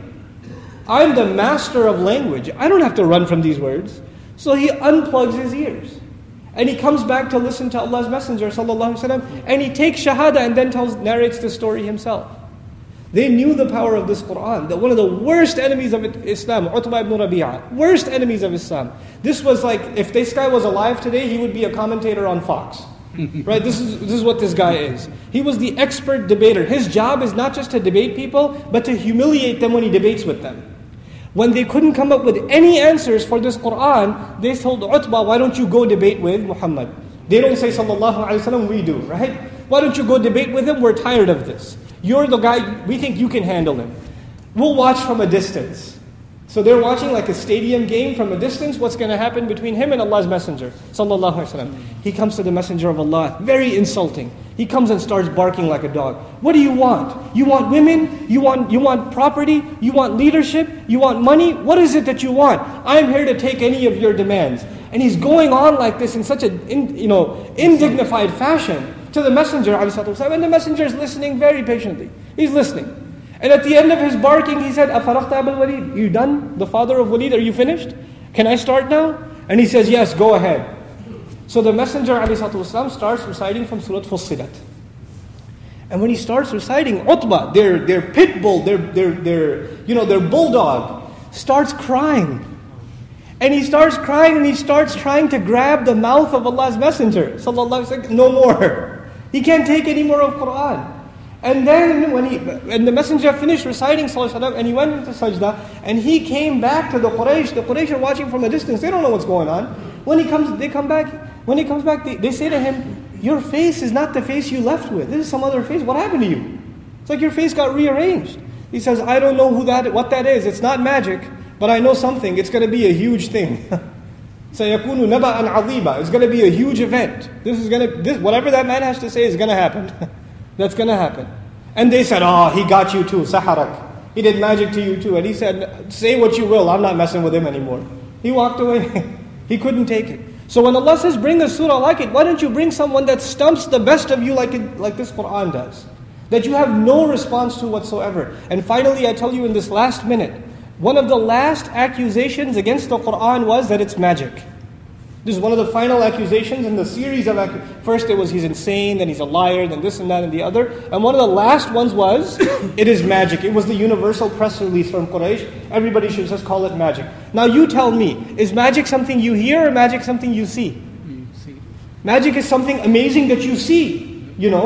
Some guy is floating in the air, you call it magic.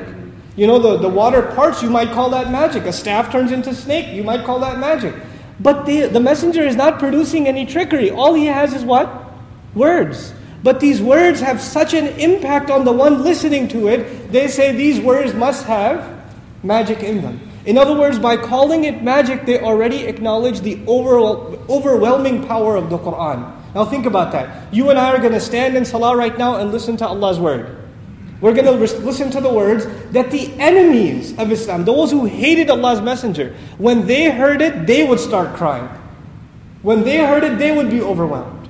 When they heard it, they would say, this got magical power. And yet here we are standing and we're wondering, man, when is ruku' coming?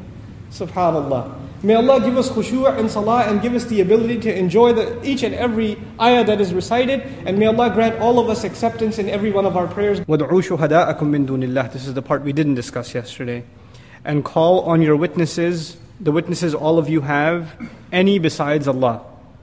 A couple of things in this portion of the ayah. The first of them is, there is mahara, expertise. Allah did not say bring your experts, He said bring your witnesses. This changes it expands the meaning of the text. One of the things it does is it includes those false gods that they worshipped, and they were calling on them as witnesses to the truth. So Allah is basically making a mockery. These things are your truth, why don't you bring them as witness? So it's a kind of mockery of their false beliefs. The other thing that happens here is, for them, the ultimate, the witness of truth was the highest form of speech. In other words, the poet, the eloquent speaker, these were the leaders of the society because of their expert knowledge of the language. So you have people that can testify to whether something is, the word of insanity or it's the highest form of eloquence. You have those experts, and a term for experts used in ancient Arabic is witnesses, because they testify to whether or not something is legit or not. So they're doing the testimony, they're the certifiers. So Allah says, why don't you bring forward the highest form of your testifiers? And they tried this already. For instance, Walid ibn Mughira, and the Quran dedicates a passage even to his experience with the Quran and how he has to come up with an explanation. This isn't poetry. I know poetry, this ain't it. Okay, this is absolutely not insanity. If we call it insanity or the word of a madman, then we're going to negate our own selves. It's going to invalidate our own claims. So what can we come up with? Well, how about this one? Let's just call it magic. It causes separation between father and son. In other words, let's create hysteria about this Quran so that people avoid listening to it because they're afraid of magic, like they would be afraid of a sickness or an epidemic or something like that. So anyway, Allah says, وَادْعُوا شُهَدَاءَكُم مِّن دُونِ اللَّهِ إِن كُنتُمْ صَادِقِينَ. Bring forward your witnesses, in fact you are, as opposed to Allah, other than Allah, any other than Allah, if in fact you're truthful. And here again, something very subtle in the Arabic of the Qur'an that doesn't come out in the English translation. The word غَيْرَ in Arabic means other than. So if you say, وَادْعُوا شُهَدَاءَكُم غَيْرَ اللَّهِ, bring your witnesses other than Allah, that meaning is the same. But dun, dawwana in Arabic is to be inferior. So here when Allah says other than Allah, He's actually kind of pointing to the fact that whoever you call is going to be inferior to Allah anyway. How are you going to bring a witness that's going to compete with the word of Allah? وَكَفَى بِاللَّهِ شَهِيدًا. Allah is enough Himself as a witness. Then He says, فَإِن لَمْ تَفْعَلُوا. If in fact you haven't been able to do so thus far. Lam refers to the past. So if you hadn't been able to do so, acknowledging that this entire span of the life of the Messenger ﷺ, unsuccessful attempts have been made, nothing has been brought forward that can compete with this Qur'an. وَلَن تَفْعَلُوا. And then, so first there's a commentary about what's gone on so far, and now He says, and you won't be able to do so. So He not only comments on their failure in the past, but openly challenges them, guarantees them, you won't be able to do so. وَلَن تَفْعَلُوا فَاتَّقُوا النَّارَ الَّتِي وَقُودُهَا النَّاسُ وَالْحِجَارَةُ. Then protect yourselves, be cautious of, be fearful of the fire.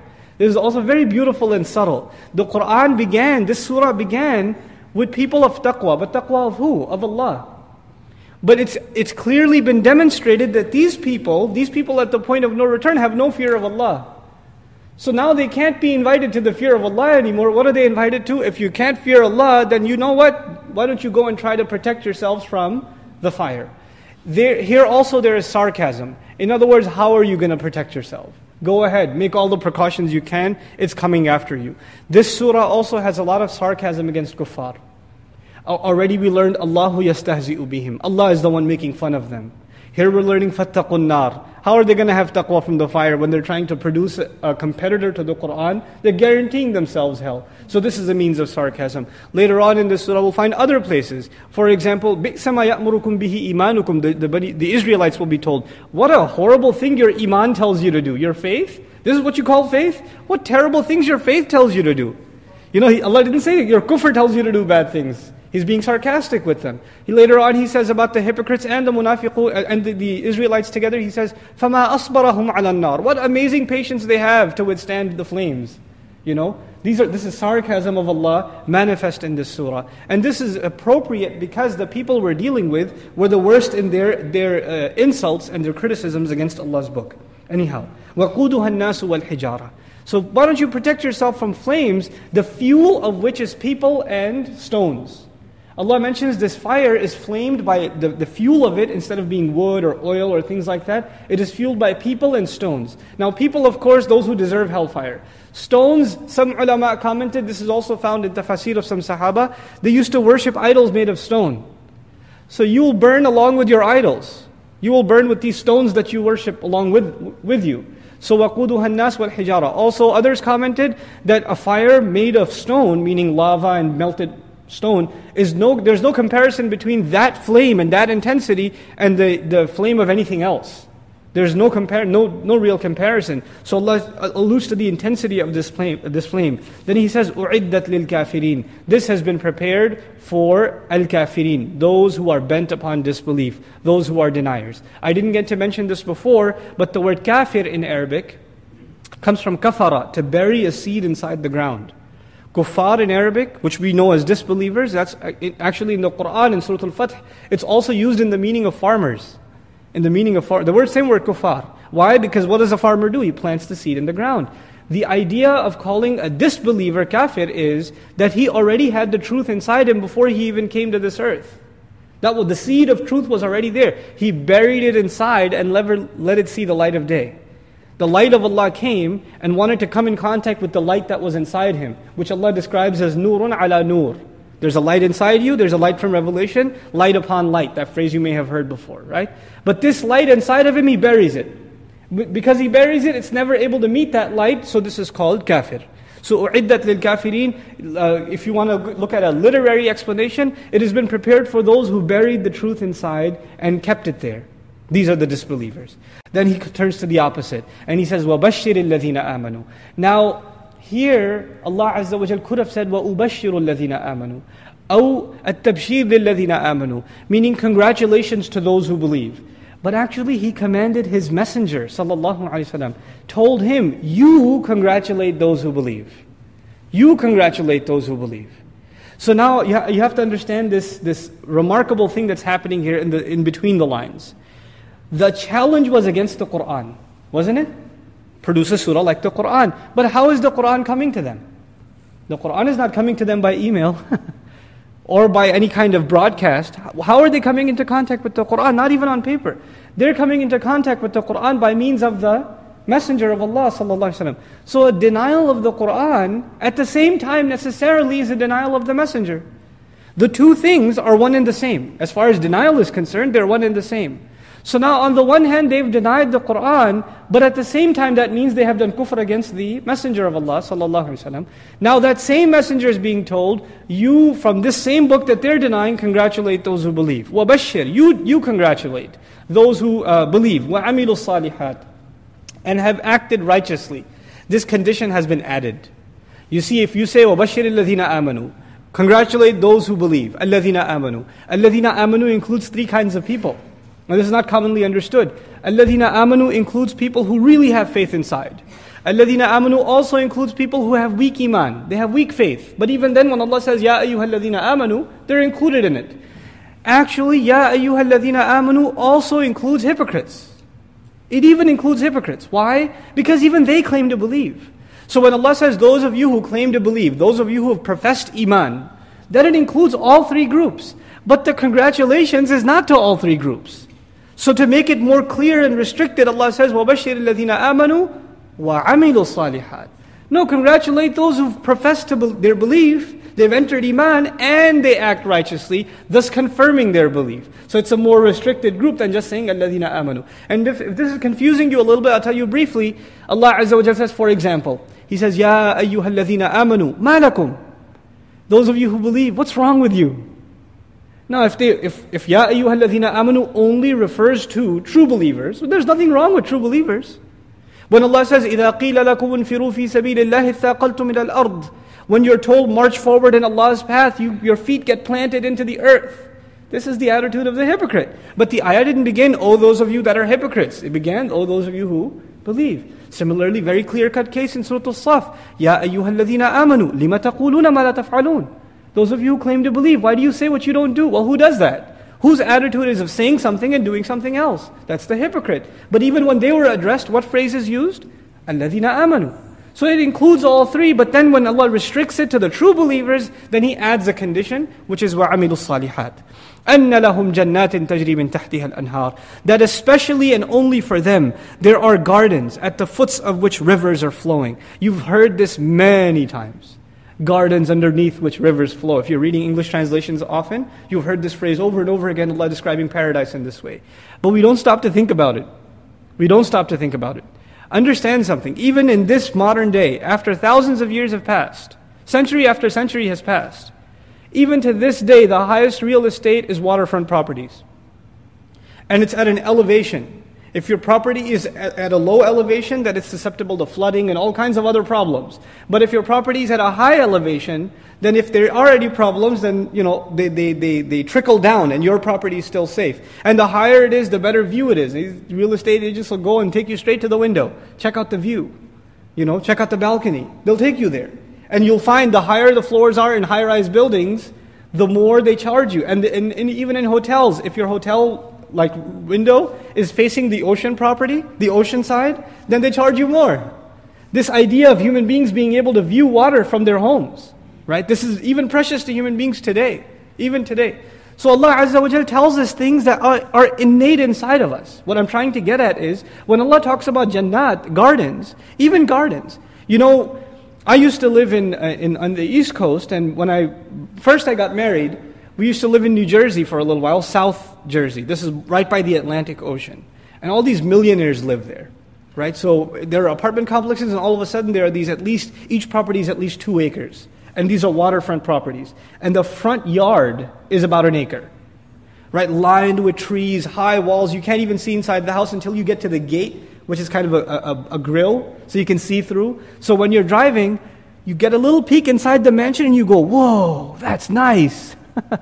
You know, the trees covered the entire driveway, goes all the way inside, and behind it you could see the ocean. This idea of beautifying gardens, this idea of having a nice lawn, you know, greenery, shrubbery. These are things that are innate inside human beings. You know, even in people that live in places like the concrete jungle in New York City, you know what they'll do? They'll get the apartment on the 10th floor, but their windows covered with greenery. And they'll put like flowers and things like that, and hang plants and palm trees. Why? Because they want that imagery. And if they can't have that, at least they'll put a picture of some greenery in their house. So this is innate inside human beings. Allah gives us what we want. Look, you and I, and I'll probably end with this ayah today, you and I are going to struggle even if you're not a believer. Even if someone's not a Muslim. You ask them at the end of the day, any hard-working human being, what do you want to work towards? What do you want to get? You ask a man living in America, you ask a man or woman living in China, you ask a man or woman living in Indonesia, anywhere else. What do you want to do with your life? What's the final end game? You know what most people will tell you? At least I want to buy a house. At least I want a house. That's what I want to work up towards. And maybe when you're younger, you don't think like that. When you start getting older, you think about the acquisition of your own land, property. This idea of wanting something permanent that's not going to go away is inside us. And if you're living in a house that's for rent, every day you think, how much have I saved now so I can put down for a house? How can I make this situation permanent? Because you feel like you're unstable. You're not really settled if you're living on rent and you don't have something to your name or it's not paid for, etc. This is inside of us. Allah put this inside of us, and one of the wisdoms of that is so you'll really learn to long for paradise, because He's giving you real estate that's permanent. And He's giving it to you custom made just for you. You know, it's one thing to buy a foreclosed home and a home that's like, it's the price is right but nothing else is, you know. There's one thing to do that. But there's another to buy a house, or to get a house, to acquire a house that is exactly what you want. Laid out exactly on the terms you want. And sometimes when you have your idea of the house, the contractor comes and says, this is going to run you a lot. If you want it this way or that way, it's going to be a little more expensive. Oh, a kitchen over here? No, I can't do that. It's going to cost you extra. And then you compromise your dreams and you say, okay, I'll settle for less. Allah says, I'll give you exactly what you want. And I won't give you a yard, I'll give you yards. أَنَّ لَهُمْ جَنَّاتٍ تَجْرِي مِنْ تَحْتِهَا الْأَنْهَارِ. And understand the psyche. Look, Allah is talking to Sahaba. Some of them have left their homes. They have no home, they're homeless. Some of them are living in Al-Masjid al-Nabawi. These are Ashab al-Sufa. These are basically the bankrupt of the Sahaba. And now Allah is saying, you know what? You haven't lost anything. I'm going to get you real estate, and this is in the middle of the desert. I'm going to get you gardens. Forget gardens, there'll be rivers flowing underneath them. And you know, lakes can have stale water. You know, oceans can have their problems. It could even have dangerous things. But rivers that are flowing have beautiful, crystal clear water. Subhanallah. أَنَّ لَهُمْ جَنَّاتٍ تَجْرِي مِنْ تَحْتِهَا الْأَنْهَارِ. Then He says, كُلَّمَا رُزِقُوا مِنْهَا مِنْ ثَمَرَةِ الرِّزْقِ. At least we finished this ayah today. كُلَّمَا رُزِقُوا مِنْهَا مِنْ ثَمَرَةِ الرِّزْقِ. Every time they are given provision from it, as in terms of fruit as provision, so they're given all kinds of fruits here. What do they say? قَالُوا هَذَا الَّذِي رُزِقْنَا مِنْ قَبْلِ. This is the thing that was given to us last time. They're not complaining here, you need to understand. You know, when a dessert is placed before you, and you say, oh my God, I've had this before, this is awesome. That's what's happening. They're brought this fruit, they say, yes, that again. You ever see that with your children? Like they love this flavor of ice cream, you put it in front of them and they start like, you know, takbir even before they've started eating the ice cream because they're excited. I know what this tastes like. This is going to be amazing. So they say, هَذَا الَّذِي رُزِقْنَا مِنْ قَبْلِ. Is that whining? We had this yesterday. That's not what this is saying. They're saying, yes, this is what we had before. And then Allah says, وَأُتُوا بِهِ مُتَشَابِهًا. It will be brought to them in similar fashion. In other words, it will appear to them, it will look to them as though it's the same. But then it's actually not going to be the same. When they taste it, it tastes better, and it tastes different from even last time. And so they say, I can't wait to have this next time. When the next time it's brought, they're like, yes, I had this before, but they taste it, it's better and more unique than the last time. You know, this doesn't even happen in the best restaurants. Your favorite item in a restaurant, you say, I love eating that from that restaurant. You go there, you eat it. You say, next time I'm going to order the same thing, but it's not as good as last time. There's no consistency in this dunya. The ingredients can be off a little bit. The proportions can be off, but not in Allah's paradise. وَأُتُوا بِهِ مُتَشَابِهًا. And finally, وَلَهُمْ فِيهَا أَزْوَاجٌ مُطَهَّرَةٌ. And especially for them, there will be purified spouses. Purified spouses.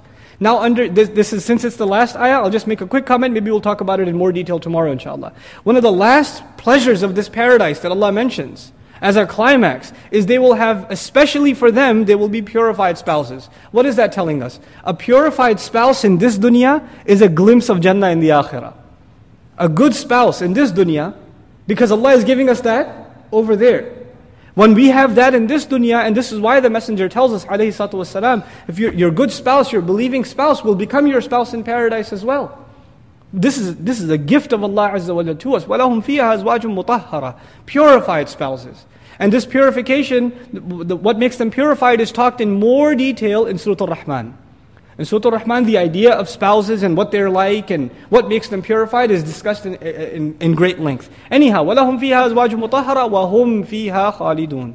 And in it, and only in it, they will remain permanently. There is no permanent residence, even if you have a green card. There is no staying forever. This is the only place that they will stay forever. هُمْ فِيهَا خَالِدُونَ. This promise is given, this congratulations is given to believers. You know, it's like a certificate. Everywhere else they turn, they were called fools. أَنُؤْمِنُ كَمَا آمَنَ السُّفَهَاءُ. A few ayat before we read. We should believe like these idiots, like these fools believe.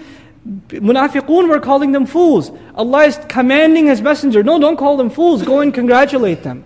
Shake their hand, honor them. You have earned the highest degree of reward anybody can earn. You've earned the highest honor possible.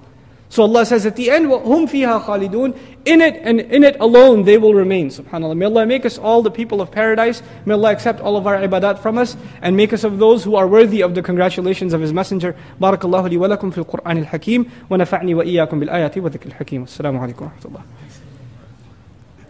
أعوذ بالله من الشيطان الرجيم.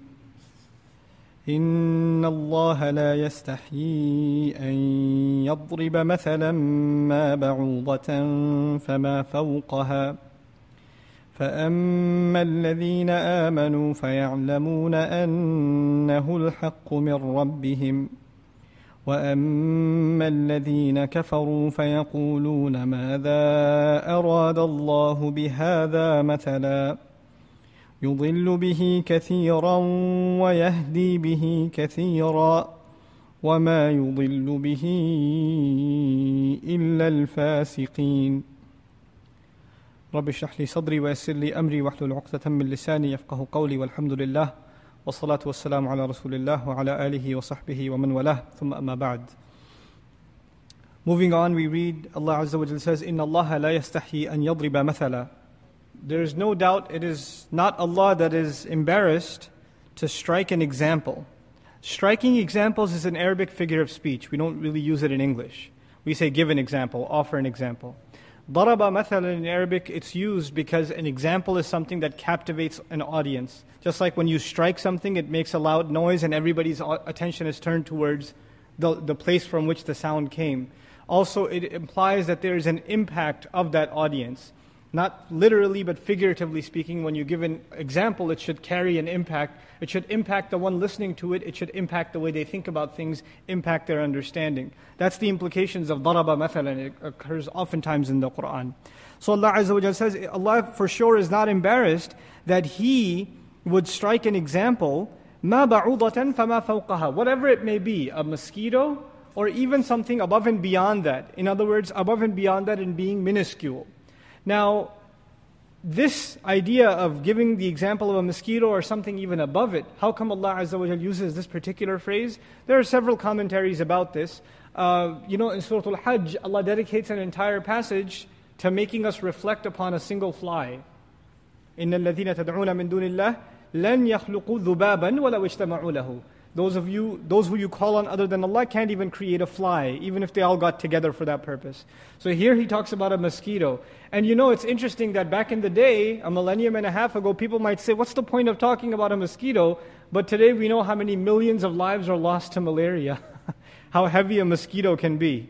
Right? SubhanAllah. So above and beyond that, and Shaykh al-Zanadani, who his opinions, not all the time do I agree with them, but he's done some great research on correlation between scientific phenomena and the Quran, and he talks about how there's bacteria on top of the mosquito. So Allah Azza wa Jal didn't just say even smaller than that, He said above it.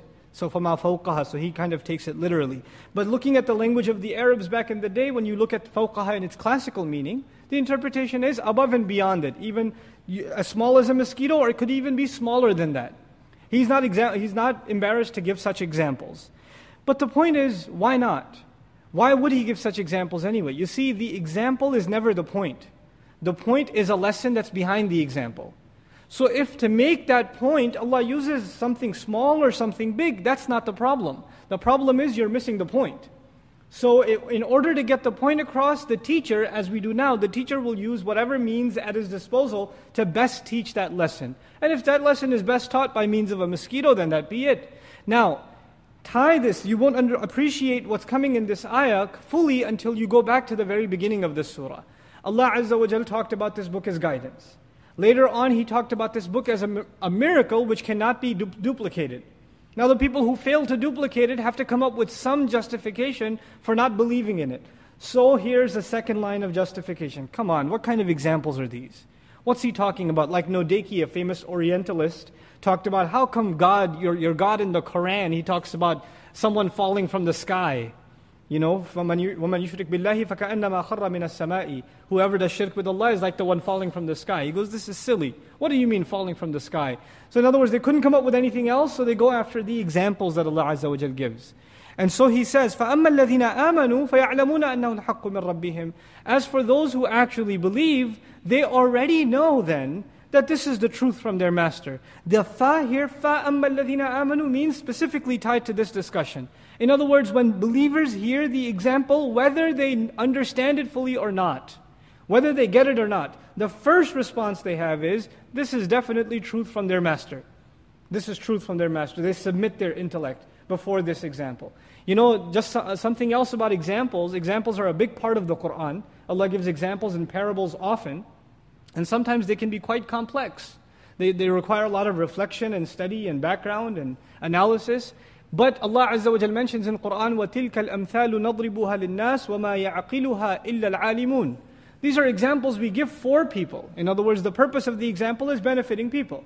But he says nobody understands them except people of actual knowledge. People of actual knowledge. In other words, without proper knowledge, you cannot study or read an example in a shallow translation and assume that you get what is being said. It requires knowledge. It's a prerequisite for understanding the example properly. So Allah says, فَأَمَّا الَّذِينَ آمَنُوا فَيَعْلَمُونَ أَنَّهُ الْحَقُّ مِنْ رَبِّهِمْ. As for those who believe, they already know. Then they know that this is the truth from their master. وَأَمَّا الَّذِينَ كَفَرُوا فَيَقُولُونَ مَاذَا أَرَادَ اللَّهُ بِهَذَا مَثَلًا. As for those who disbelieve are concerned, then they say, what does Allah intend by using this as an example? Now there's a difference in language here. If Allah said, مَاذَا أَرَادَ اللَّهُ بِهَذَا الْمِثَالِ أو بِهَذَا الْمَثَلِ, the language would have been different. That would have been, and sometimes translations don't make this distinction. They say, what does Allah intend by this example? Actually, that's not an illegitimate question. Even a mufassir asks the question, what does Allah mean by this example? And that's not what the ayah is saying. The ayah says, مَاذَا أَرَادَ اللَّهُ بِهَذَا مَثَلًا, tamyiz. This is a different kind of Arabic here. How I'm translating it is, what does Allah intend by using this as an example? In other words, they're pointing at the object of the example, be it a mosquito, a mountain, whatever it may be. They're saying, what's the point of talking about that? In other words, they don't have a problem with the lesson of the example because they don't even know there's a lesson. They're caught up in the objects that are being used in the example. So, ماذا أراد الله بهذا مثلا يضل به كثيرا ويهدي به كثيرا. Subhanallah.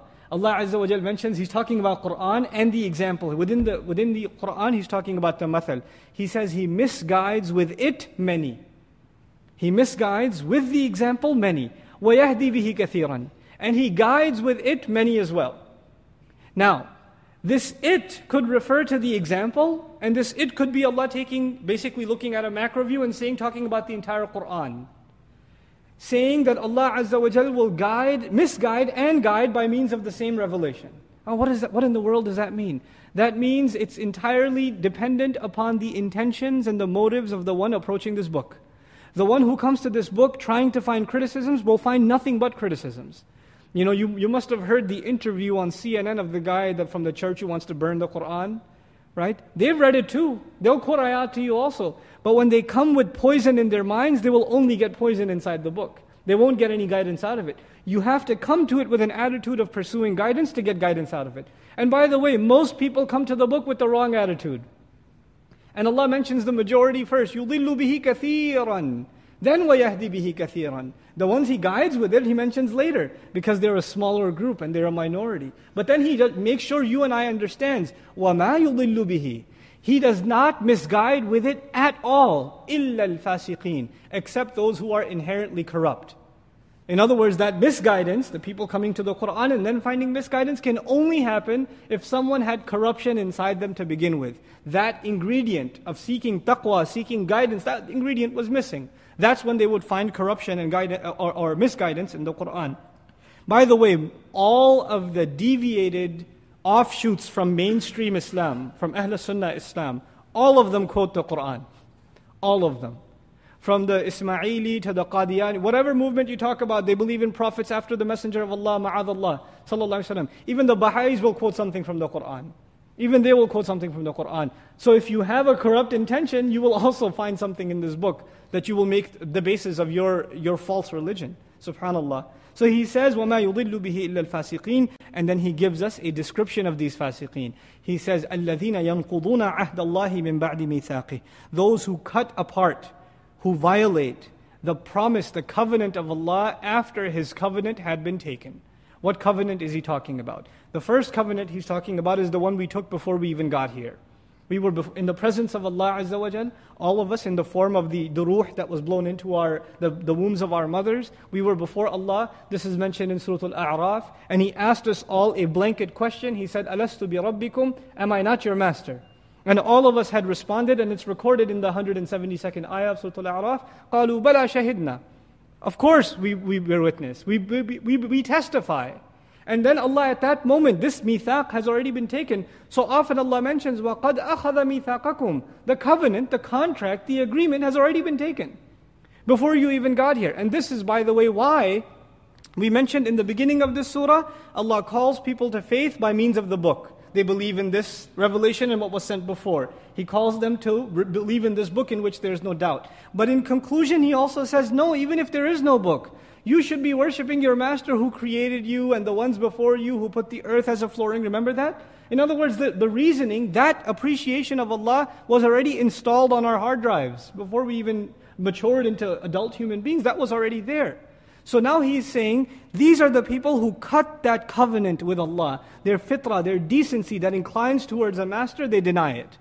The second covenant here that Allah is talking about is the covenant of, believing in the messengers. In other words, there are people, even among Muslims, who will listen to Qur'an and then make criticisms about it within the Muslims. And these are people who verbally, literally, even after coming to this earth, they've taken the covenant over again. They've already said, La ilaha illallah. They've already said, Muhammadur Rasulullah sallallahu alayhi wa sallam. These were already people who believed in Musa alayhi salam and still questioned him. Am turiduna an tas'alu rasulakum? Kama su'ila Musa bin qabl. That's coming later on in the surah. Allah says, do you intend to question your messenger the way Musa was questioned before? Is that what you intend to do? This covenant, when we say La ilaha illallah, when we say Muhammadur Rasulullah sallallahu alaihi wasallam, then this covenant contract is taken. In other words, now you have no room to talk about, I don't think this makes sense or that makes sense. That room is finished. That door is closed. So He says those who violate the covenant of Allah, the promise of Allah, after the contract has been tied, وَيَقْطَعُونَ مَا أَمَرَ اللَّهُ بِهِ أَن يُوصَلَ And they cut apart what Allah has commanded to keep joined and connected. This ulama comment is the brotherhood of Muslims. They struggle against the unity of the believers. They're not quite here, they're not quite there. That's been alluded to before. Also, some ulama comment about this ayah because Allah made the language general that the fasiq will be known, the first step of the fasiq will be known in the relationship inside his family. In all the relationships of the family, Allah commands us to keep them connected. Silat al-Rahim is called. Keeping the relationships of the womb connected. The fasiq, You can see his outside dealings in business and other things. But before all of that, he cuts or she cuts off relationships inside the house. Between husband and wife, there's a rift. Between cousins, there's a fight. Between uncles and nephews, there's a fight. These rifts are also part of fisq. They cut apart what Allah commands to keep combined. وَيُفْسِدُونَ فِي الْأَرْضِ. And by the way, what Allah commands to keep combined, Ash-Shawkani rahimahullah had a very beautiful commentary, because Allah is including the discussion of hypocrites here. He said something very subtle and powerful. One of the movements within hypocrisy, even at the time of the Prophet ﷺ, you know what it was? It was to separate Allah from, or separate the Qur'an from the messenger. The Qur'an from the Sunnah. There was a movement within the hypocrites, even at the time of the Prophet ﷺ, when he would command them to do something, he would say, is it in the Qur'an? If it's not in the Qur'an, I don't have to listen. They would say that to his face. These were the munafiqun. They're talked about in that regard in Surah Muhammad. Right? So Allah has commanded that two things be together. What are those two things? His word and His messenger, alayhi salatu wassalam. رَسُولٌ مِّنَ اللَّهِ يَتْلُو صُحُفًا مُطَهَّرًا in Surah Al-Bayyinah. They go hand in hand. But the munafiq wants to separate those two. So that once you separate those two, then you can interpret the book however you want. Because you're not caged by the model practice of the sunnah. You're not caged by that. You can interpret it however you will. It becomes entirely subjective. And by the way, that ancient movement of hypocrisy is still alive today. It's still alive today. The attempts to cut apart Allah from the book of Allah from the messenger of Allah ﷺ, to make them two separate things. And they do it in different ways. Some will say, oh, his job was just to deliver the message. Everything else is his personal business. Kind of like nowadays you have FedEx, UPS service. Their job is to deliver the package, nothing else. You don't thank the guy who delivered it. You sign the paper and move on. So they say, this is, ma'adallah, this is the role of the messenger. Others say, no. He is a messenger and what he did is great. These are wonderful things. Obviously Allah would pick a great man to be a messenger, sallallahu alayhi wasallam. But that doesn't mean we have to follow him. It just means he's nice. So it's a great thing that he did those wonderful things, but we're only obligated to follow Allah's book. These ideas, by the way, are nothing but a contradiction and an attack against the Qur'an itself. This is not even an attack on the Sunnah. This is an attack on the Qur'an. If people genuinely studied the Qur'an, there is no room. There is no room to make such claims. There's no room whatsoever. So I know I went on a tangent, but this was an important tangent to discuss. Allah Azza wa Jalla says, وَيَقْطَعُونَ مَا أَمَرَ اللَّهُ بِهِ أَن يُوصَلْ. They cut apart what Allah has commanded to keep joined. وَيُفْسِدُونَ فِي الْأَرْضِ. And thereby, what do? They cause corruption in the land. وَيُفْسِدُونَ فِي الْأَرْضِ أُولَٰئِكَ هُمُ الْخَاسِرُونَ. Now when they cause corruption in the land, obviously other people suffer. Whenever you do corruption, it is not just that you're doing something that has repercussions on you. More than anything else, it has repercussions on others. But in the end of the ayah, Allah says, even though you think they are harming others, أُولَٰئِكَ هُمُ الْخَاسِرُونَ. They themselves are the ones in loss. They themselves are the losers. The harm they cause others is nothing compared to the harm they're causing actually themselves. كَيْفَ تَكْفُرُونَ بِاللَّهِ. Now Allah is addressing all of humanity, because Ya ayyuhan nas came already, so that passage is continuing. He says, كَيْفَ تَكْفُرُونَ بِاللَّهِ. How can all of you, how can any of you, really would be a better translation, how can any of you disbelieve in Allah? Also means, how can any of you be ungrateful to Allah? Kufr means two things. One, to deny someone. Also to be ungrateful to someone. Kufran and ni'mah in Arabic literature. Okay? How can you deny Allah? How can you be ungrateful to Allah? وَكُنْتُمْ أَمْوَاتًا فَأَحْيَاكُمْ. And you used to be dead and He brought you to life. You were dead and He brought you to life. ثُمَّ يُمِيتُكُمْ. Then He will give you death again. ثُمَّ يُحْيِيكُمْ. Then He will bring you to life again. Then He says, ثُمَّ إِلَيْهِ تُرْجَعُونَ. Then you will be returned back to Him. He will put you through this cycle. You were nothing, you were dead, then He brought you to life. Then He'll give you death again. Then He will bring you back to life again. And when He brings you back to life again, you will be returned to Him. Our entire journey in life has been described in this one little tiny ayah. And the conclusion of that journey is, if you understand that journey, there's only one question you should be asking yourself. How dare I be ungrateful to Allah? Because at the end of that journey, where are you and I going to be? We're going to be returned to Him. You're gonna stand in front of me. After this journey, after these stops in this journey are done, you and I are going to stand in front of Him. How are you then going to answer Him? Know that you and I, كَادِحٌ إِلَىٰ رَبِّكَ كَدْحًا. You are taking steps towards your Master, whether you're standing still or moving. It's like you're on this freight belt that keeps moving whether you move or not. It's taking you in that direction. So we're headed in that journey. So we have to be, cognizant of us meeting with Allah Azza wa Jal. And He uses this life journey itself as enough evidence. Evidence after evidence after evidence to come to guidance. Your journey in life itself is evidence that you should come to guidance. How are you going to stand in front of Allah? Even Christians have these big billboards I've seen. You will meet your Lord and you'll have to answer Him. They've got those church signs. I was like, yeah, I can agree with that, sure. That much we can agree with. ثُمَّ إِلَيْهِ تُرْجَعُونَ. One more ayah and we conclude inshaAllah. هُوَ الَّذِي خَلَقَ لَكُم مَا فِي الْأَرْضِ جَمِيعًا. He's the one who created for you whatever's on the earth, all of it. And also means for all of you. Two things here. Whatever's on the earth was created for us, and whatever's on the earth was created for all human beings, not for one nation to hoard and to violate the rights of another nation. It was something to be shared with all of humanity.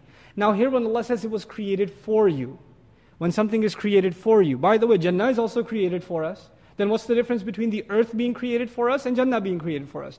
Jannah was created for us to enjoy. This world was created for us to get to Jannah.